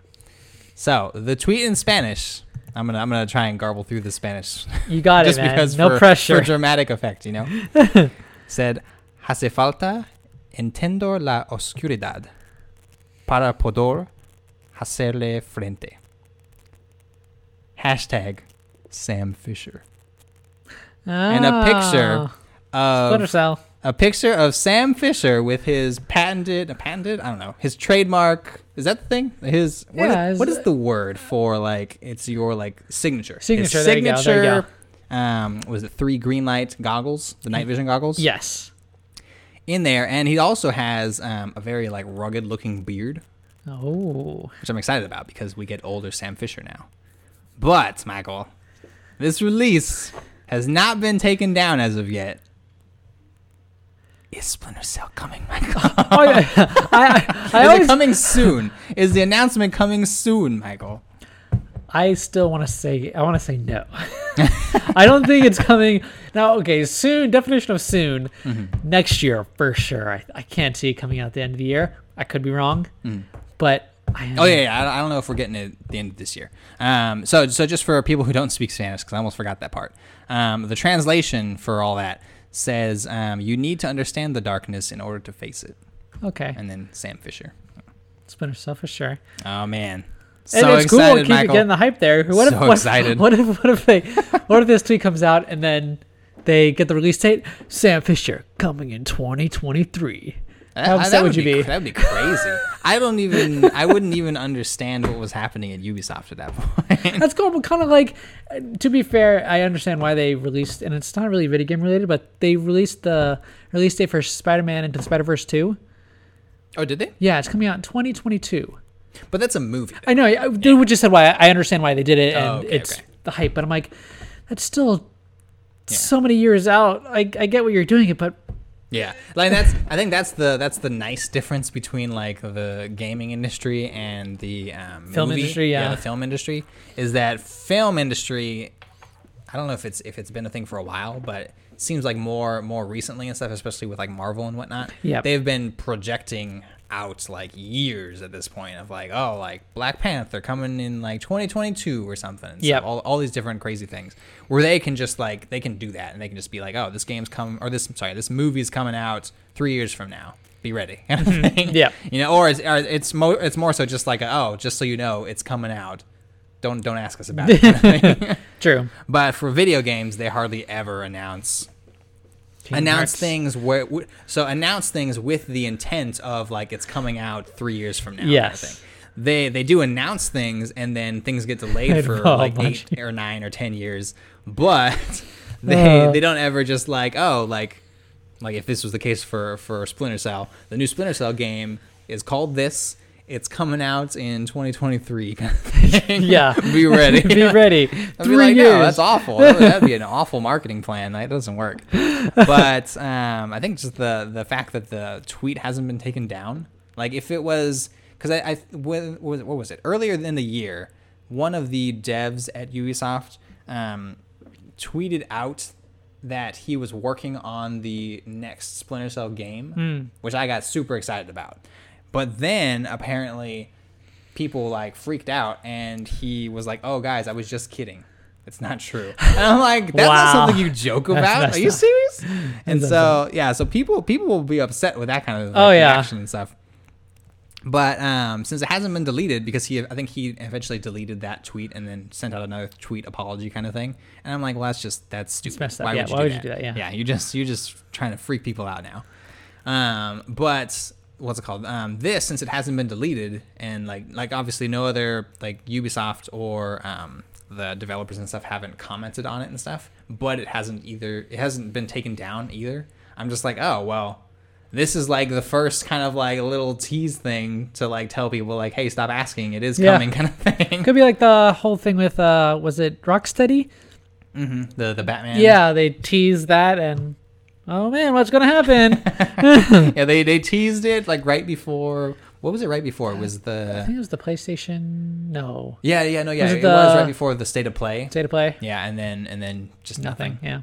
That was another super weird thing. Sometimes I feel like I don't know if marketing people understand what's going on. Probably not. But and I'm not saying that these ones also understand right now because we have no understanding of what's happening yet. But the idea that it could be coming, like news about it could be coming soon. Possibly, what's it called? The Game Awards. Oh yeah. And I'm like, I'd take it. I wouldn't doubt it. I would take a trailer for Splinter Cell at the Game Awards. I forgot about the Game Awards. Yeah. Yeah. Because that's the last like big thing of the year that we'll get something at. There's no PlayStation Experience, as far as I'm aware, that's coming up or probably will be announced. So, yeah. So that's our last chance for any kind of news at the end of this year. We'll see. Oh man, we will see. That'd be fun. That would be good. Yeah. I've never played a Splinter Cell game, but yeah, I've heard they're good from you. The first Splinter Cell came out in 2002, Michael. Oof. It's been 17 years, but they've had a bunch of games in between. That's true. So. It's been what? Because there was the first 3. There was like a Conviction. There was Double Agent. I think there's been like 6 or 7 Splinter Cell games, and I think I've played all of them. Nice. Yeah. I think originally I couldn't play all of them because the third one, Chaos Theory, was the first time it was rated M, and that was before I was 17, and I was like, man, I want to play this game, but I can't because rules. But yeah, so I ended up playing that eventually. Actually, I think for the first time on the PS3 and stuff when I got the trilogy. But the first Splinter Cell, first platinum I ever got. Oh, there you go. Yeah. Now your very last platinum needs to be a Splinter Cell game. Oh, that's crazy. that would mean I'm not playing video games anymore. It'd be or just not getting platinums anymore. Or just get maybe either one, they're doing away with trophies. Oh, geez. And then your last trophy could be that, or very, very super dark. Years in the future. Oh, the world's going to end. Either the world's going to end, or you find out you're a terminal and you only have like a week to live. Oh, that'd be crazy. Last trophy would be... Yeah. I could do that. You were my first platinum. You'll be my last. Oh, my gosh. But yeah, so that's the new stuff I got. Those a few of them in there, just kind of little tidbits, but some interesting things to hopefully look forward to during the Game Awards. I'm hoping. Now, if we get Batman and Splinter Cell at the Game Awards, that'd be nuts. Jeff Keighley, man. Jeff Keighley would be blowing the roof off if that was going on. But now we got a couple stories from you, Michael. Yeah, they're small, two kind of small ones, so nothing to like dive into. But my first one's from Polygon, from Julia Lee. The Outer Worlds is coming to Nintendo Switch in early 2020. Yeah. Now, according to an investor call, apparently. I love investor calls lately. Yeah. It says the Outer Worlds publisher, private division, a subsidiary of Take-Two Interactive, announced the game will be released on the Nintendo Switch during its 2020 fiscal year, which means that the game will drop before March 31st, 2020, which the fiscal year ends. And they just go on to it. I think this is really cool. Oh yeah, I think because I'll eventually play it on the Xbox One. Yeah, I was like, you've got it. I know, I do. I'll have it. I'll have to download it. The only scary thing is, what if you put it off so long that now it goes away? It happened with Bayonetta and stuff. I wouldn't doubt if this happens, but it's a relatively new game. I feel like.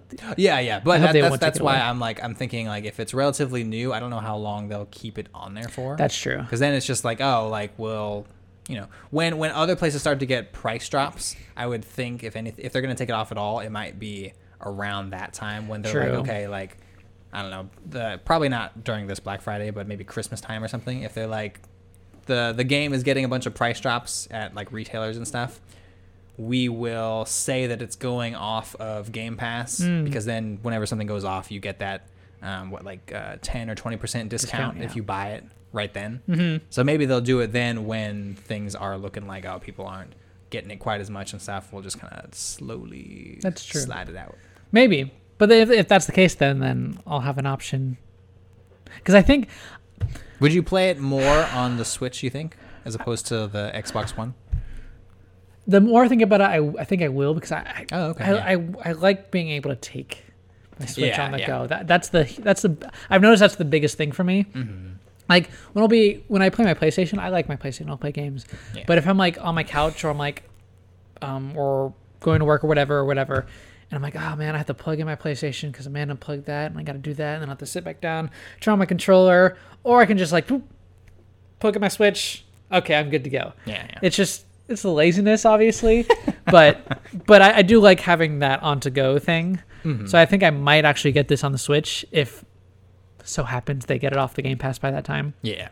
But I thought it was a really cool thing that the Switch is still getting like bigger games. Oh yeah. And the Outer Worlds has been said that it was coming to the Switch. I think we just didn't know when. Mm-hmm. And did they say when? They just said early 2020. I said it said that during the 2020 fiscal year, which ends before March 31st. Oh, okay. So anytime before that. Yeah. Okay, that makes sense. So the first 3 months of 2020. Yeah. Because cool. they'd always said it was coming to the Switch, but at a later date kind of thing. And this could be delayed too if they don't. Yeah, possibly. Yeah. But yeah, I thought that was a really cool thing. Yeah. Now, I'm getting anxiety, getting ready to talk about this. There's this article that came out, I'm sure other places, on Polygon from Owen S. Good, our boy. Uh-huh. Apparently there's a game called Airplane Mode coming soon. Joins Desert Bus on the Boring Games Cutting Edge. Now, Airplane Mode... Wait, there's a game called Desert Bus? Apparently. Wow, joins Desert Bus on Boring Games Cutting Edge. Okay. All right, yeah. I'll just read this article. Because, oh man, I don't like flying. I don't like getting this. Sweaty palms just trying to get into this. Desert Bus for Hope, the original masochistic gaming charity marathon, launched out its station in virtual Tuscan on Friday. And with it came the announcement of a game styled similarly to Penn & Teller's absurdist work from 25 years ago, Airplane Mode. Published by AMC, the network. Weird. They did Walking Dead and Breaking Bad. All right. Airplane Mode takes the player on a real-time long-haul flight across the Atlantic. Oh, man. Developed by Hoshni Auji, the game's social commentary will launch sometime in 2020, but an alpha build will be shown Tuesday during the week-long live stream of Desert Bus for Hope. Features of Airplane Mode include chance of inclement weather and turbulence and other delays, possibility of bad/no Wi-Fi access, overhead reading light and complimentary aircraft information card, fairly accurate satellite imagery of your flight path, a carry-on bag stocked with a book, headphones, and a charging cable, authentic ambient noise specifically is what is not said, and in-flight magazine filled with travel articles, crossword, and Sudoku. Yep. And apparently you can do all of this on the show. Yeah. On the game. And it looks like there's also, they don't say on the article, but there's images of it. And it shows the guy looking around, he's reading a book and all that stuff. But he also has, it looks like you can have a TV on it too. Because he has a TV and he's playing, looks like old like Looney Tunes on it, maybe. Yeah. Which would be cool. Essentially the game itself is that you are on a plane and you are on just a flight. Yes. Yeah. There's no other crazy game things going on. No, you are literally that we know of. Stuck on a flight. You could get turbulence. This is a nightmare. Why? Now I can't comprehend. Maybe Nathan, I am nervous right now.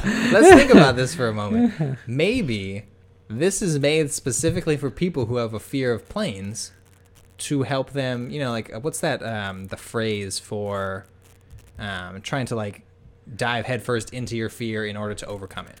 I know what you mean. I don't know what the phrase is. Immersion kind of. It's maybe like immersion therapy. Like immersion therapy, something like that, where you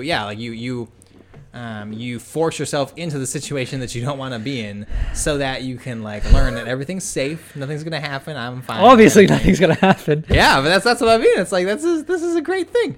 Maybe, Michael, we need to get you to play this, and then you'll be like, oh, flights are actually fine, guys. I want to be calm when I'm sitting on my couch.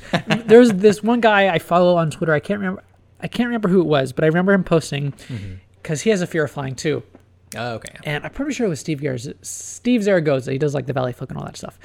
But he commented on it and he said, it'd be really funny but scary if you can unlock something in the game where the plane crashes. That would sell very well. I'm like, no, that's this should not exist. That's my. It's like the same as like all these like bus simulator and. It's true. What was that? Forklift simulator. Yeah. At least you're on the ground. In this image, you're flying over the water. That's the worst. That's the. You're so close to it. Okay, that's my spiel on that. Yeah. But this game should not be. That's hilarious. No, it's not hilarious.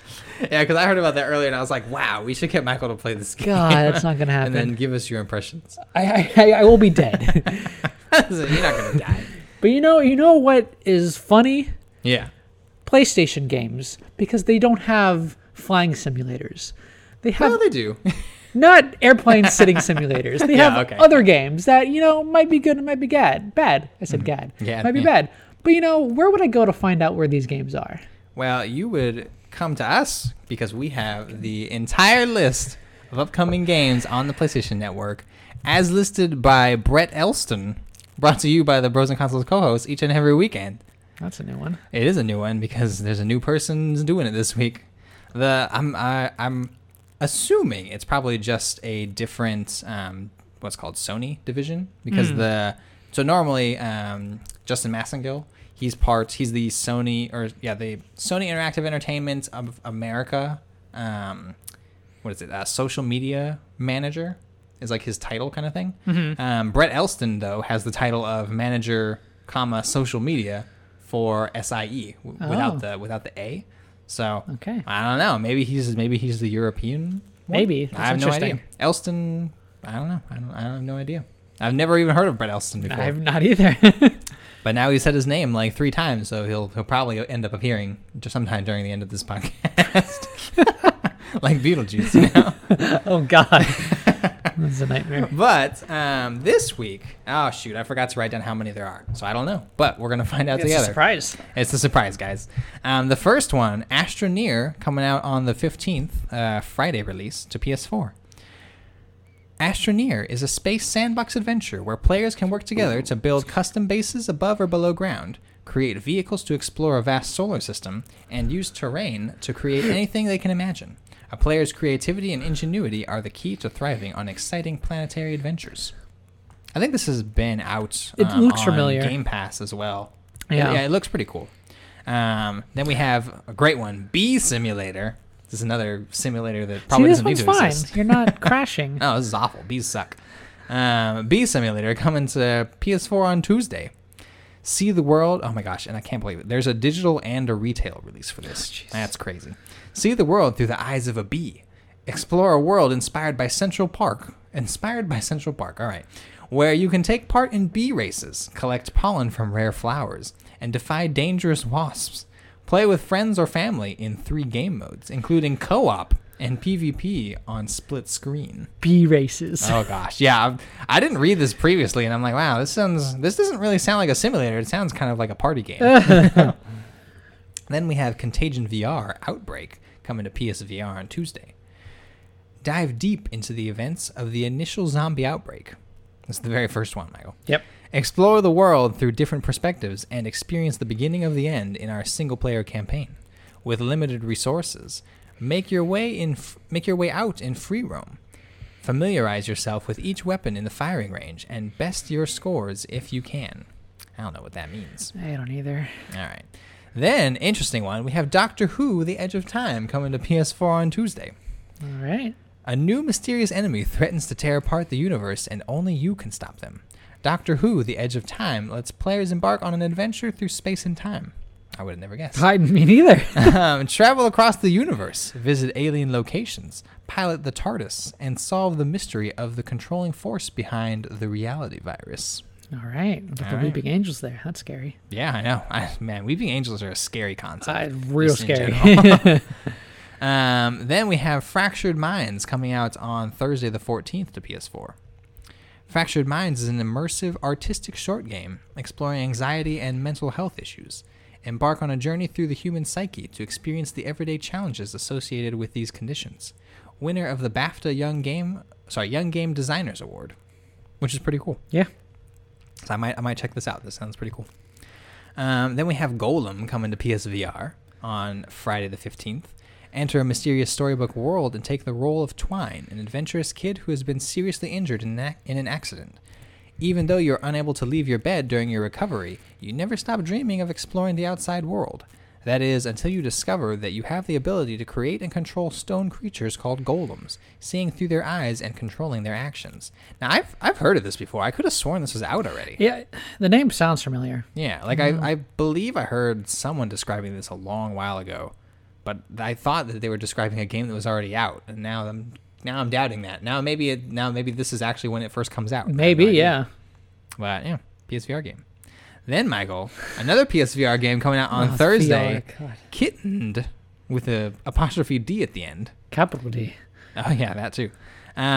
Take care of cute kittens. Lots and lots of cute kittens. Get points for keeping them happy, and lose points for everything they destroy. Use points to upgrade your tools. Get an automatic food dispenser or clean up poop faster with the Poop Scoop 3000. What awaits inside the next box? Oh my gosh, what is happening? I have my own kitten, so I'm good. Yeah. Then we have another VR game. This one's labeled as PS4, but it's clearly VR. Coming out on Wednesday the 13th, called Last Labyrinth. Escape a merciless mansion alongside a girl words cannot reach in an escape the room adventure game that can only be experienced in VR. Players must work to escape a mansion full of hidden dangers with a mysterious girl that appears before them. Creepy. Yeah. The animation looks pretty cool, though. Yeah, it looks pretty good. Yeah, it looks like some pretty like legit anime girl characters. You gotta get it. Try it out, man. Escape rooms are pretty fun. Yeah. In general, so this might actually be kind of fun. Then we have on the 14th for PS4, Mad Games Tycoon. In Mad Games Tycoon, build your own gaming empire. Start your own game studio in the early 80s. The journey begins in a small garage with little money and limited resources. Create new game concepts, set up your team, and develop the next million hit. Research new technologies, train employees, and buy new and larger office space. Is that just me, or does that sentence sound weird? Set up your team and develop the next million hit? Yeah, it does sound weird. Maybe if it was like million dash hit kind of thing. Okay. But even it's a weird way to describe, I think, like what the goal is. But also it's kind of a weird idea that like people in a studio developed a game about people developing games. You know? Yeah, it's a little weird. It's very meta going on over here. Then we have Mercenaries Wings: The False Phoenix coming out on the 13th for PS4. Mercenary Wings: The False Phoenix is a tactical RPG in which players take control of mercenaries for hire. Hired by a king on a mission to reclaim his kingdom, the group of mercenaries are sent to fight a rebel army as commanded, risking life in exchange for precious coin. Now, the Mercenary Wings series is on the Switch also, and I think I have a few of their games. It's like they had, I think the False Phoenix I think is out on the Switch right now as well, and that's like the latest game in the series. And then the first 3 games for Mercenary Wings, if I'm thinking of the same thing, is also out, but it's out in like a trilogy or something. Oh, it looks like a strategic. Yeah, it's a strategy RPG kind of thing, or sorry, tactical RPG. Yeah. So it's not too bad.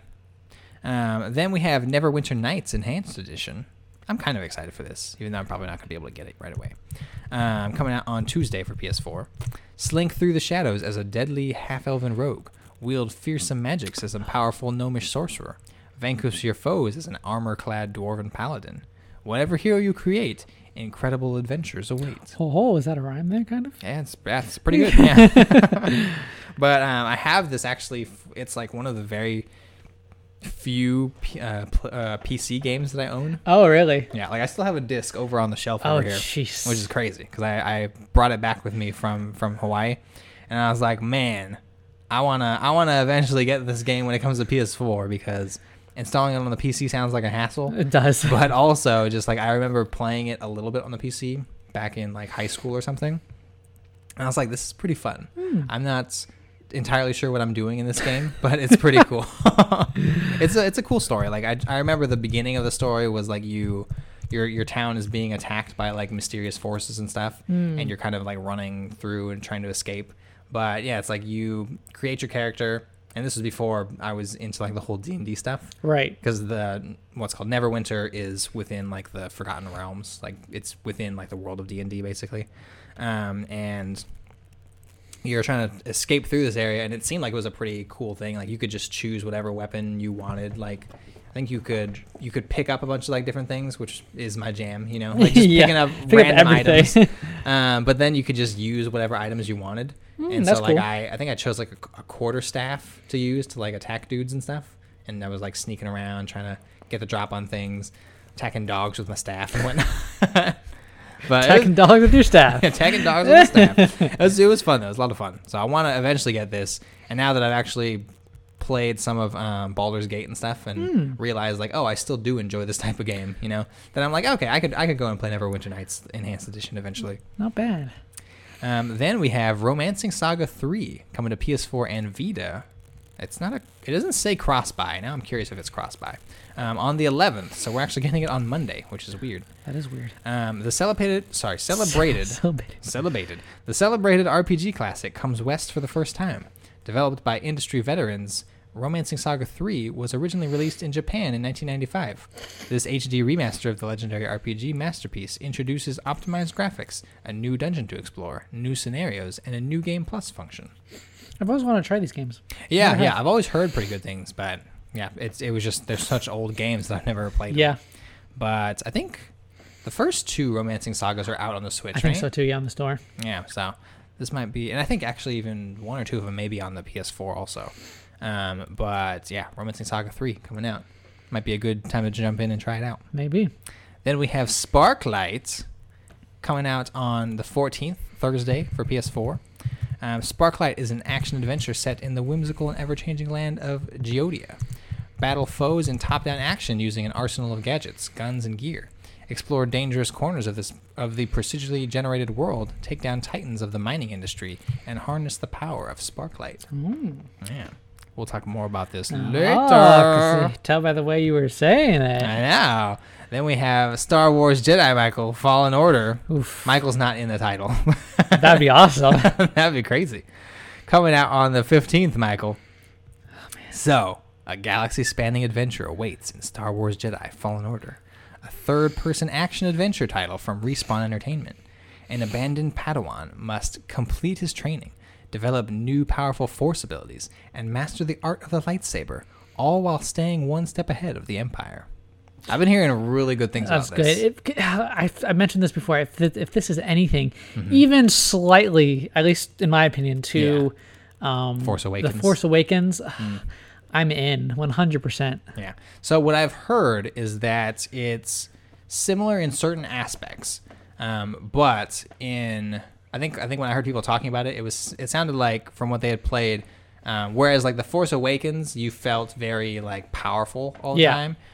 You still are powerful in this game, but not to the extent that you were in the other one. Totally fine. And it's because like you're trying to survive and stuff. It sounds like they've included some more like tactical, like it's third person action, but it's like a little more tactical than just like running in and like attacking everybody, beating fools down with your lightsaber and stuff, you know, choking people. Yeah. But it sounds like you have to like really like strategize about how you take down a room of enemies kind of thing, because it's like once you get hit by even just like a low level person, you like start to stagger, and then if they rush you and stuff, then it's like game over kind of thing. Right. So it sounds more interesting, I would say, in terms of like I want kind of a little more like challenge than just Like when I played some of like the first Force Awakens, I remember just going in and just clowning fools people. out. Oh yeah. Yeah, I'm just like I'm so powerful. Like what am I even afraid of when I run into like a warehouse full of stormtroopers and stuff, you know? But like in this one, I'm like, oh, okay, this sounds like I'd have to like, you know, figure things out, actually like act like some dude who's on his own and is like a powerful Jedi, but also not like invincible. You know? So very good. Sounds pretty cool, Michael. Mm-hmm. And the last one, actually the penultimate one, second to last. There's two more after. VR. Wait, is there two more? Yep. Oh, sorry, it's not penultimate. VR Ping Pong Pro coming to PSVR on Tuesday. Rackets at the ready. VR Ping Pong Pro is the follow-up to the hit table tennis simulator of 2016, VR Ping Pong. There was a what? I didn't know it was a hit table. I didn't know that even existed. Test your skills with a variety of challenging game modes as you rise up the ranks to become the true Ping Pong Pro. Do you have what it takes? Pick up your virtual racket and find out. I don't understand how people can be good at ping pong. I've seen videos of like, crazy, dude. Holy crap. Mm-hmm.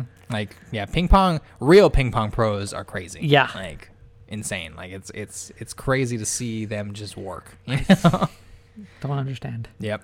So the real penultimate one, Woven, coming to PS4 on the 15th, Friday. Explore a woolen world where stuffed animals once lived in peace. Search for hidden secrets and customize your character with different animal shapes to solve puzzles. An epic adventure with two very unlikely heroes and a story narrated in rhyme. That's cool. Yeah. I like stories narrated in rhyme. Yeah, that's how Child of Light was. Mm-hmm. And what's the other one? Figment. Oh, really? Yeah, I think they talked in rhyme or in song or something like that. But that's cool. Yeah, pretty cool stuff. And the last one of the week, Yaga, coming out on PS4 on Tuesday. Smash, clobber, and bash the murderous legends of Slavic mythology in this darkly funny... Yeah, Slavic. In this darkly funny action role-playing game that changes every time you play. Play as Ivan, a one-handed blacksmith with incredibly bad luck, who must take on the impossible tasks given to him by the Tsar. Looks good. Yeah, it does look pretty good. It also looks kind of like creepy and disturbing. Yeah. But in like a good way. You know? Now, Michael, if I was looking at all these things and I'm like, man, there's a lot of stuff to buy there, but I only own a Nintendo Switch. I need some direction for good games to get. Where would I go to find out what I could buy? Oh, man, you'd go to the weekly Nintendo Switch picks. And I have 1, 2, 3, 4. Now, the first one I have coming on the 12th at a price point of $9.99 is called Drawl Chili. Chili as in cold chili. Oh, okay. Chilly. I see. And I'll read a little description. Draw Chili is a hell of an arcade game about Vladimir, his squad, Purgatory, and the Horsemen of the Apocalypse. Vladimir and his squad of brave, pure-hearted, yet occasionally hapless mechanics fight monkeys as they make their way upward stage by stage to deliver their bosses, who have ended up in Purgatory by mistake, into the hands of the Reapers so they can be sent to hell where they belong. There's a lot of comments there. A lot of stuff going on there. As you upgrade the city and help Vladimir and his squad grow stronger, you'll learn the backstories of each of your main enemies, see scenes from Vladimir's past, and meet the four horsemen who are kind and have a sense of humor sense of humor in the universe. So yeah, it looks like almost like not a tower defense, but like you build up your thing and like people come and you have to like stop them and you build up more and stuff. Okay. So I don't know how to describe the game. Action adventure, but that's not really a... Yeah. So kind of like tower defense a little bit? Kind of, yeah. It's like base building defense or something? A little bit, looks like, yeah. We're creating new genres, Michael. We are. We're practically Kojima. You heard it first here. Yeah. My next game comes out on the 14th at a price point of $14.99 called Labyrinth of the Witch. Oh, yeah. Roguelike as you like. I love roguelike. A simple dungeon exploration RPG that anyone can play. Strategically use a multitude of items to tackle ever-changing dungeons. A roguelike for anyone and everyone. This simple, easy-to-play dungeon exploration is free of difficult game... Wait. Yep. Is free of difficult game mechanics, okay? Yep, that's what it says. All right. Speedrun faster than anyone. Built for the speedrunners, take on the speedrun dungeon armed with only your wits, no starting items, and find your own gear.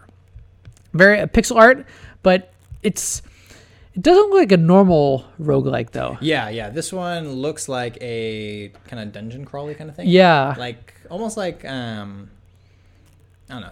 It's got that, like, grid, like, things, what is that? Crypt of the Necromancer? A little bit. Or Necrodancer? Necrodancer, yeah. There you go. So it's got that kind of thing. There's no, like, beats you have to be on, but each time you move, then, like, monsters will move. Yep. Each time you swing a sword, monsters can act and stuff. So it's kind of that kind of thing. Mm-hmm. I will probably get this because I have, like, 10 other roguelike games on my Switch. So there we go. And there's a cat girl in here. What more could you want, you know? I know you're always looking for cat stuff. So there you go. Next one I have, this looks pretty good. Coming on November 14th. Ringing endorsement. You'll understand. Coming out the 14th at an original price point of $4.99, now $3.99. Okay. Perils of Baking.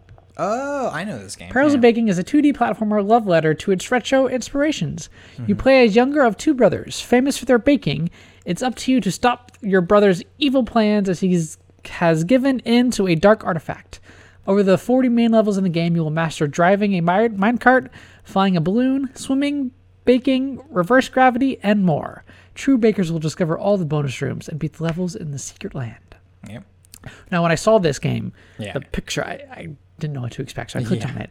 But it's a 2D platformer, basically. Yeah. It's supposed to kind of be a play off of, like, Super Mario. Yeah. The developer, I believe, Lilymo Games, is a Kind of Funny fan. Oh, really? Yeah. That's cool. That's why I remember hearing about this a long, long time ago when it came out to, like, PS4 and stuff, because it came out, I think, for a similarly cheap price and stuff, and it had a platinum trophy. Oh, there you go. I think they were on Vita and PS4, if I remember. Nice. But, now you can get on the Switch. Yeah, there you go. But the last game, and I feel the most important game, at least in my mind. Oh, man. Coming out on November 15th. Oh, yeah. At a price point of $59.99. Oh, boy. Pokemon Sword and Shield. Yeah. Now, I don't have to talk about Pokemon because everyone knows Pokemon. But you do. The one important thing you have to talk about is, what is your starter character going to be, Michael? Obviously, I don't know the name. Sobble. There you go. Out of all the Pokemon games I played, I always pick the water Pokemon. I always have. I picked Squirtle. I picked Totodile. And those were the only two Pokemon I picked. Out of all the games I've played, all two of them. Which I've only picked water. No, because I don't think Crystal was with the gold and silver. Yeah. So I played blue. Obviously, I had the Feraligatr, or not the Feraligatr, the Blastoise version, or the Squirtle. And then played gold and silver, and picked Totodile, and then Crystal picked Totodile again. Oh, okay. Yeah. That's interesting. You played. Wait, so which one did you play? Gold or did you play silver? I think I might have had gold. I played silver with Lugia, I think. Oh, okay. I believe so. So you played silver and then you played crystal as well? What was the... Crystal had the... Because even the gold and silver had all the dogs. Yeah. Like Suicune and stuff who was on the front. I think gold and they had... Because on front of Crystal was the Suicune. Yeah. The wind rare I think they were the creature. Main legendary Pokemons in the game. Because gold and silver were the main ones were Lugia and Ho-Oh. Yeah. Couldn't you still get Lugia and or Ho-Oh in Crystal? You probably could have. Yeah, because I was going to say, because you could get the legendary dog characters within, like, gold and silver as well. I was always curious as to, like, what the tie was for, like, getting you to play, like, Crystal. I think Crystal... Not you, but just people in general. I think it was a new world or new area, I think. Don't hold me to that. But the new animations, this is the first Pokemon game where the Pokemon moved in battle and stuff. Because Gold and Silver, they would make the noise, but they would still be stationary. Gotcha. And Crystal, they would, like, do a move animation. And I think Crystal, I don't know, there was something else about Crystal that you could do, like either like you could run or you could like use a bike of a certain thing. Okay. but yeah, I'll have to look into this. Because now I'm curious. I'm trying to remember because I remember that yellow version, like it's I believe it's as at least I think of it as like the yellow version draw was that you had Pikachu as your starter and he could follow you around and stuff. Right. Whereas like the Crystal, as far as I remember, like you you still choose from the regular main 3 starters that you choose from in like Gold and Silver. Mm-hmm. It's just now you get to do something else, I would assume. There was something else. I think Pokemon Crystal had a lot of Pokemon players can catch as it combines the whole Pokedex. There were, however, some Pokemon. No, okay. So maybe you could catch more Pokemon that weren't available within like because they usually like will split up the Pokedex between like Gold and Silver or Red and Blue and stuff, right? Here, another thing in Pokemon Crystal, Ho-Oh only appears after the 3 legendary beasts Suicune, Raikou, and Entei have been captured. In Gold, Ho-Oh is obtainable before the Elite Four, and in Silver, Lugia is available before the Elite Four. Oh, okay. So that's one difference there. Okay, that makes sense. There's multiple other ones though. Yeah, I'm sure there's like small differences in there as well. But I'm getting Sword, you're getting Shield. Yeah, I already have Shield pre-ordered, so I'm same just here. waiting for the 15th. And yeah, those are all games I have for this week. Nice. Now, you had ones that I had as well. Mm-hmm. The only one that I think wasn't mentioned is called Some Distant Memory. So this one's coming out on the 14th. Price point of $12.99. Nice. The premise of the game, so I'll read a little bit here. Rebuild their memories, relive their lives. The future ends without the past. Some Distant Memory is a hand-drawn story exploration game set 300 years after the apocalypse. You play an archaeologist named Professor Zay, joined by her companion Aurora, a centuries-old AI capable of recreating human memories with scanned relics, or from scanned relics. So the game looks pretty cool. It's like you are journeying with like a partner in the beginning, just from the trailer when I watched it before. Journeying with your partner and stuff, you fall through the ground and like discover. It looks like kind of like remnants of. It's almost, if you kind of think about it as like archaeology kind of thing, right? You find remnants of like some old like house or something like that, or some building, and essentially you start to kind of decode what happened to these people and like what they did in their lives and stuff like that. And it looks pretty cool. It's got some like what's it called? Yeah, it's you have to kind of adventure around, find items, then do your business with like decoding them or kind of filling in like pictures and stuff. And then you get these holographic almost kind of like story scenes where characters will be like doing things like they did like in their past life and stuff. Oh, that's really cool. Yeah, and I was like, oh, this seems really cool. It looks like a fun like what's called adventure kind of thing. So yeah, I thought that was a pretty cool one that I haven't seen or heard anything about like previously. Yeah. Oh, that was the only one you got? Yeah, because you had Labyrinth of the Witch. Obviously, we already talked about like a few other ones that were going to be coming to the PS4. So like Romancing Saga 3 is coming out. Yep. Yaga's coming out. Pre-purchase 20% off for that game, which is pretty cool. Sparklight. Pre-purchase 15% off. Nice. On the Switch. I'm hoping that's going to be the same for PS4 too, man. But since we're talking about Sparklight, I'll segue myself. All right. Here, I guess. Use my other one for another day. Oh, you had one. Go ahead. It wasn't very good. It was. I was going to mention. You know what I don't have? An indie game that I don't know of. That you have though. Yours is much better. I have. But so. We have this week for segment 4 of the NIC, in the indie corner, we have Sparklight. So this is by Red Blue Games. It's being developed by them, published by Merge Games. Ooh. And you might recognize Merge Games from what's called. They've worked with, I believe, Red Hook, guys and gals who made The Darkest Dungeon. Oh, okay. They also worked with Motion Twin for what's called Dead Cells. Oh. So they do a lot of really cool like indie publishing and stuff over here at Merge Games. Right. But so like we talked about before, Sparklight, top-down action adventure in pixel art. The game looks beautiful.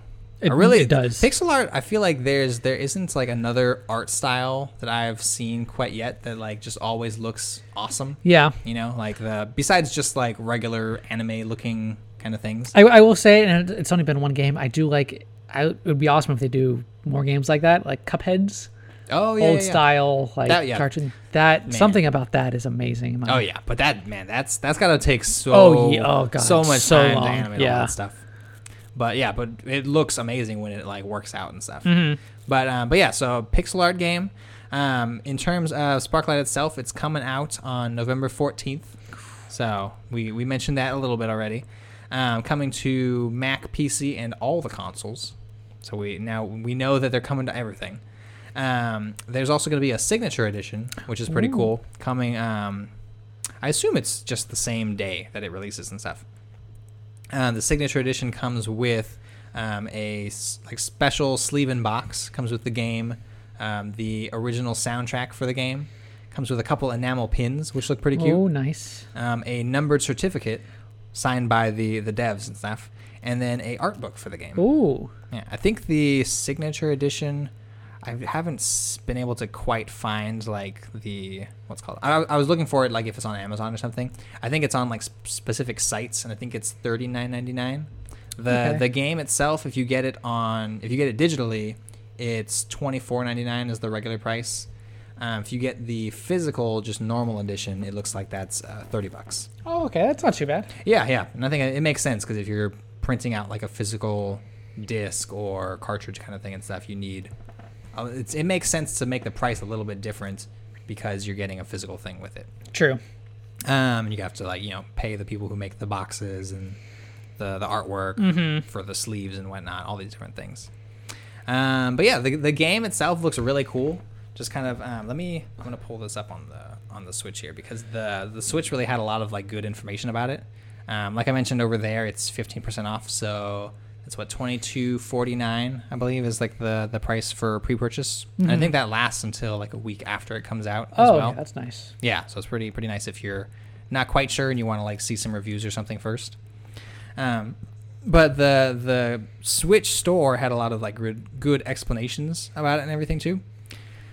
So along with just kind of the game being what it is, like the action adventure kind of thing, you also have the ability to play co-op with a friend. Oh, that's cool. So you can rescue Ada's robotic sidekick to play local assistive co-op.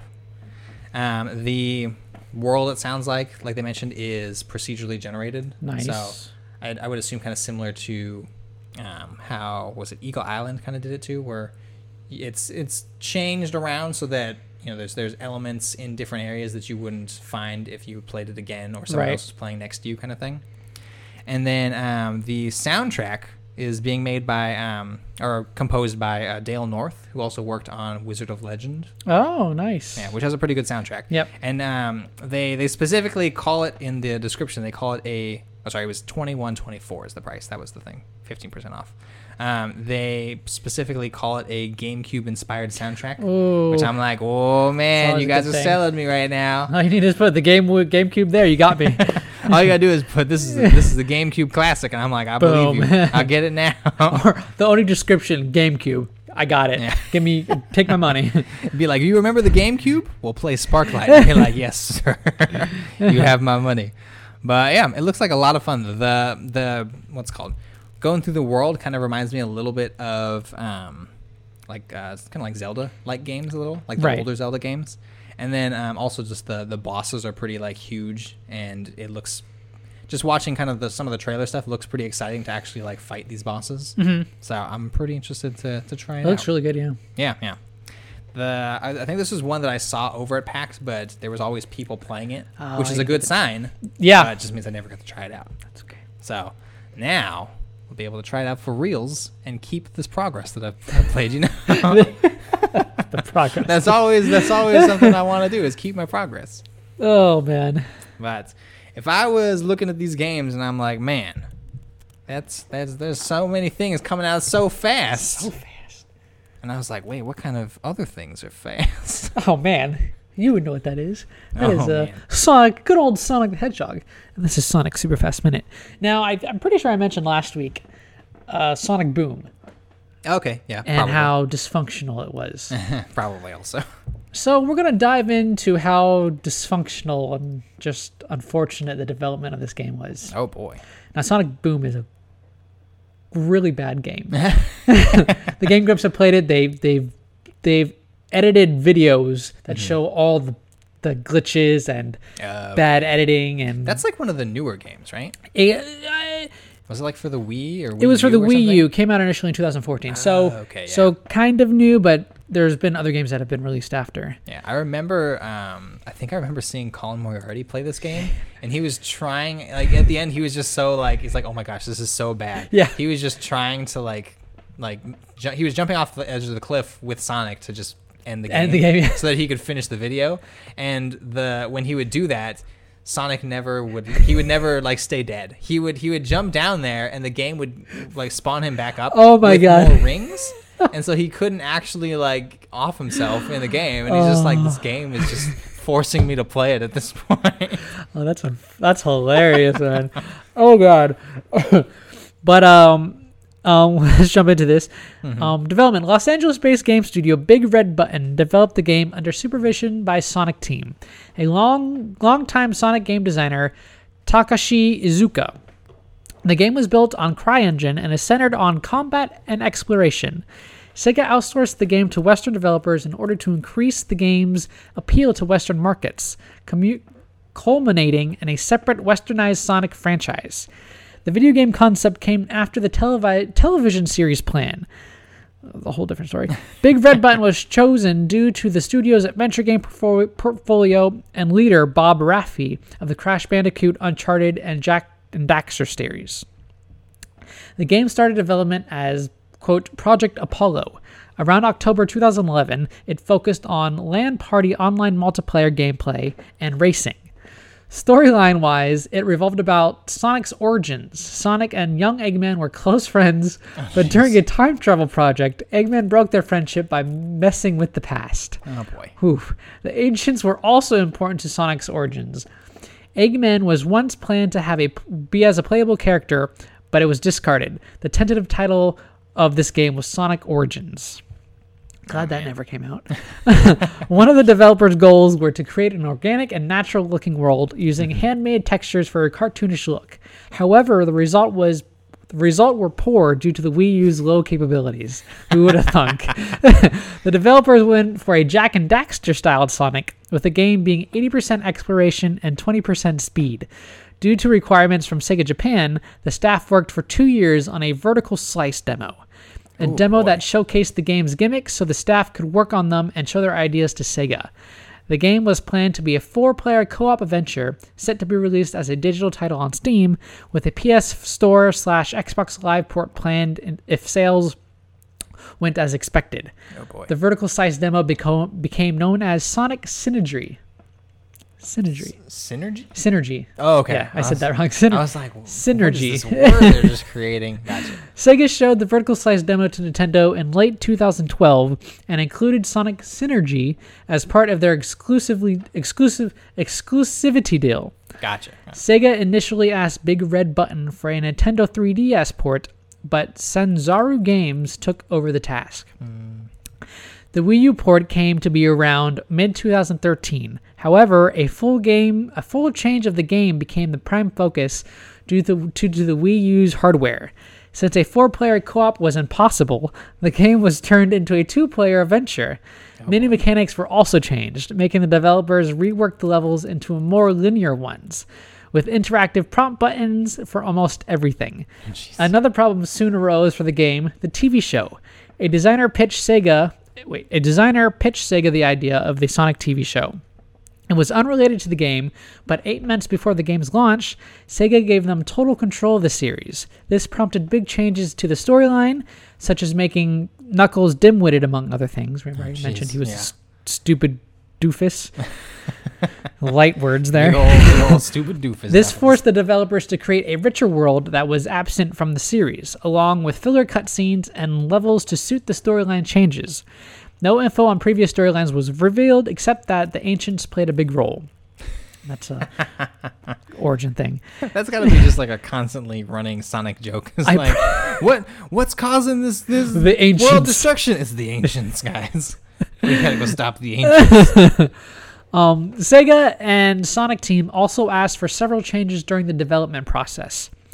Gameplay, aside from asking for more speed sections and less exploration, They had Team Sonic's ability to swim removed, so the characters could die upon contact with water, like in the main video game series. That is literally the worst thing for every video game is when water kills garbage. I hate it. Design. Several designs for the Team Sonic were discarded due to them being too far removed from their legacy designs, so they were made more similar to their counterparts. Several NPCs also had to be radically changed when they violated Team Sonic or Sonic's team guidelines. Cliff, for example, was originally an inventor, but Iizuka said that only Tails and Eggman could be inventors. Oh, jeez. Storyline. The original story was discarded entirely because Sega themselves wanted to tell Sonic's origin story someday. Yeah. Most of the initial gameplay gimmicks and moves were removed due to the Wii U's limitations. Crater Lake, for example, was hugely changed. It's a big open world water area. Because it focused on 4-player water skiing, the developers had to use parts from other levels to fill out the lack of mechanics. Other elements that ended up being removed were Chow, a banking system for rings, gamepad controlled gimmicks, and a biplane segment between Sky Citadel and Lyric Slayer. Also, the title Sonic Synergy got changed to Sonic Boom because Sega wanted to make a global brand, and Synergy made no sense as a brand. And then it goes on to like promotional stuff that messed up. Sonic Boom is a thing, but like, does that make it any better? No, not really. But yeah, that's the whole development. Unfortunate, geez, man. The thing that got me the most was the 2-year vertical slice they had to do. Oh yeah. It's interesting that you mentioned it was a mandatory thing. Mm-hmm. Like I'm curious, like if the wording of that means that like the vertical slice was mandatory. In which case, I get it. I think that's what it meant. Or if it was like you have to work on this for at least 2 years before you show it to us, because otherwise we won't accept it because it might not be good, kind of thing. I would hope it would be the first one. Yeah, because I'm just like, oh man, that's crazy. Yeah. But so we're gonna be playing this game. Oh, jeez. Soon. No way. I'll watch you play this game. No, I'm not touching this game. Yeah, go play once you get a GameCube for retro reasons. Yeah. Go and get Shadow the Hedgehog. Oh, yeah. Yeah, go and play that, man. I did have it. I wish I still had it. Gotta be so edgy, you know. I know. The game had 2 endings. Oh, did it really? Yeah, it had a good ending and then a bad ending. Oh, wow. How did you... Depending on what you did in the game, yeah. Oh, okay. There were choices. Yeah. All right. You could help Sonic and his team, or you could not help Sonic and his team. Be the super all-powerful, I'm Shadow bad guy. Oh, all right. Yeah. With guns. Do. Oh, my God. Michael just made what is it, like a Western shooting my handguns up in the air motion. That's exactly what he did, that's why. Oh, my gosh. I'm just going to imagine Shadow with a cowboy hat. Like, I'm Shadow, best hedgehog ever. But he's Shadow, so his face doesn't move. I'm Shadow. Gosh, that's stone-faced. That's even worse. Oh, gosh. Oh, my gosh. Well, ladies and gents, this has been the Bros and Consoles Podcast, episode 49, 1 year after the start. Woo! It's crazy. Now, I'm thinking about it. So we have episode 50 coming up. Yes. People listening, if now we are getting to the end of the show here. If you have any crazy comments, questions, or feedback, or specific things that you want talked about in episode 50, you let us know, brosandconsoles@gmail.com, or write questions to me on Twitter at IndieRonin, or Michael on Instagram. Just write questions and take pictures of them. Yes. And he is the World of Mike with periods in between each word. But yeah, if we get some good suggestions and stuff, then I will, because I wanna eventually get to a place where we can like give back to like people listening and stuff, because I think it's a nice thing. People are listening like every week and stuff, and so I think it's nice to be able to kind of like give things for them and stuff. It's true, I agree, because they're giving their time. I know we give time to like record, but it's what it is. We do it because it's fun. Yeah. But any good like questions and things like that, we will send out, and I'll leave this open. I'm not going to give like a what's it called? I'm not going to give a hard date. Obviously, episode 50 will come in a week. Yeah. But if what's it called? If people are shy, which I understand, It's okay to be shy. Yeah. If people are shy and they're like, I don't know, like 7 weeks down the line, they're like, my New Year's revolution. New Year's resolution is I'm going to finally write in a question to the Bros and Consoles podcast. I highly doubt it. So. That'd be hilarious, though. But if that's the case, then I'll leave it open. So if you got any burning questions, write in, and I will have, or Michael and I will have an answer for you and a $10 code to either PlayStation, Xbox, or Nintendo Switch for you. Obviously, it's not going to go on forever. No. It's not like everyone who writes in a question every single week is going to get one of these. But we'll say like the first 3 that we get. I'll do that. So, yeah. Cool. And this is just coming out of my money. I didn't discuss this with Michael, so he's this is all new to me. This is all new to me. But I'm like, yeah, I think this would be a nice thing. So I'll leave it open. First 3 that we get and stuff, I'll go ahead and send those out. And you just got to let me know what console you would like. I don't do Steam codes because I don't know how they work. I'm not a PC gamer. I don't know how it works. We appreciate you, but yeah. But I don't understand. I don't understand how. I don't even. Can you just buy Steam codes? Is that a thing? Yeah, I think so. I'm pretty sure I saw Steam. Oh, that's true. I think I've seen that. Yeah, in the stores. It's complicated though. I'd have to go and buy a card. Yeah, it's too much work. But I can just Amazon like a card for one of the other 3, and it works out fine. So we will see you guys again next week for episode 50. We'll probably do, since it's 50, we might just do some like crazy.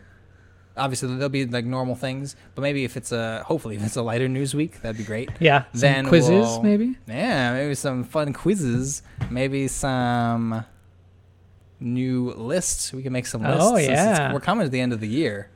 We are. And I don't want to do like a list of like all the top games we played in this year kind of thing, or not played, but like top games of 2019 yet, because there's still some games that are coming out. That's true. Pokemon Sword and Shield. Star Wars. I'm just like, oh man, these games are. Luigi's Mansion, I'm really excited. I still want to play. Yeah, so we have some time still. That'll be towards the end of the year, but we can possibly do some reworking of favorite games. That's true. We'll figure it out. We'll figure it out, and you guys will find out. It'll be a surprise. Yeah, 10-hour episode. Oh gosh, no, it won't. But yeah, we will see you guys next week. Peace out. Peace.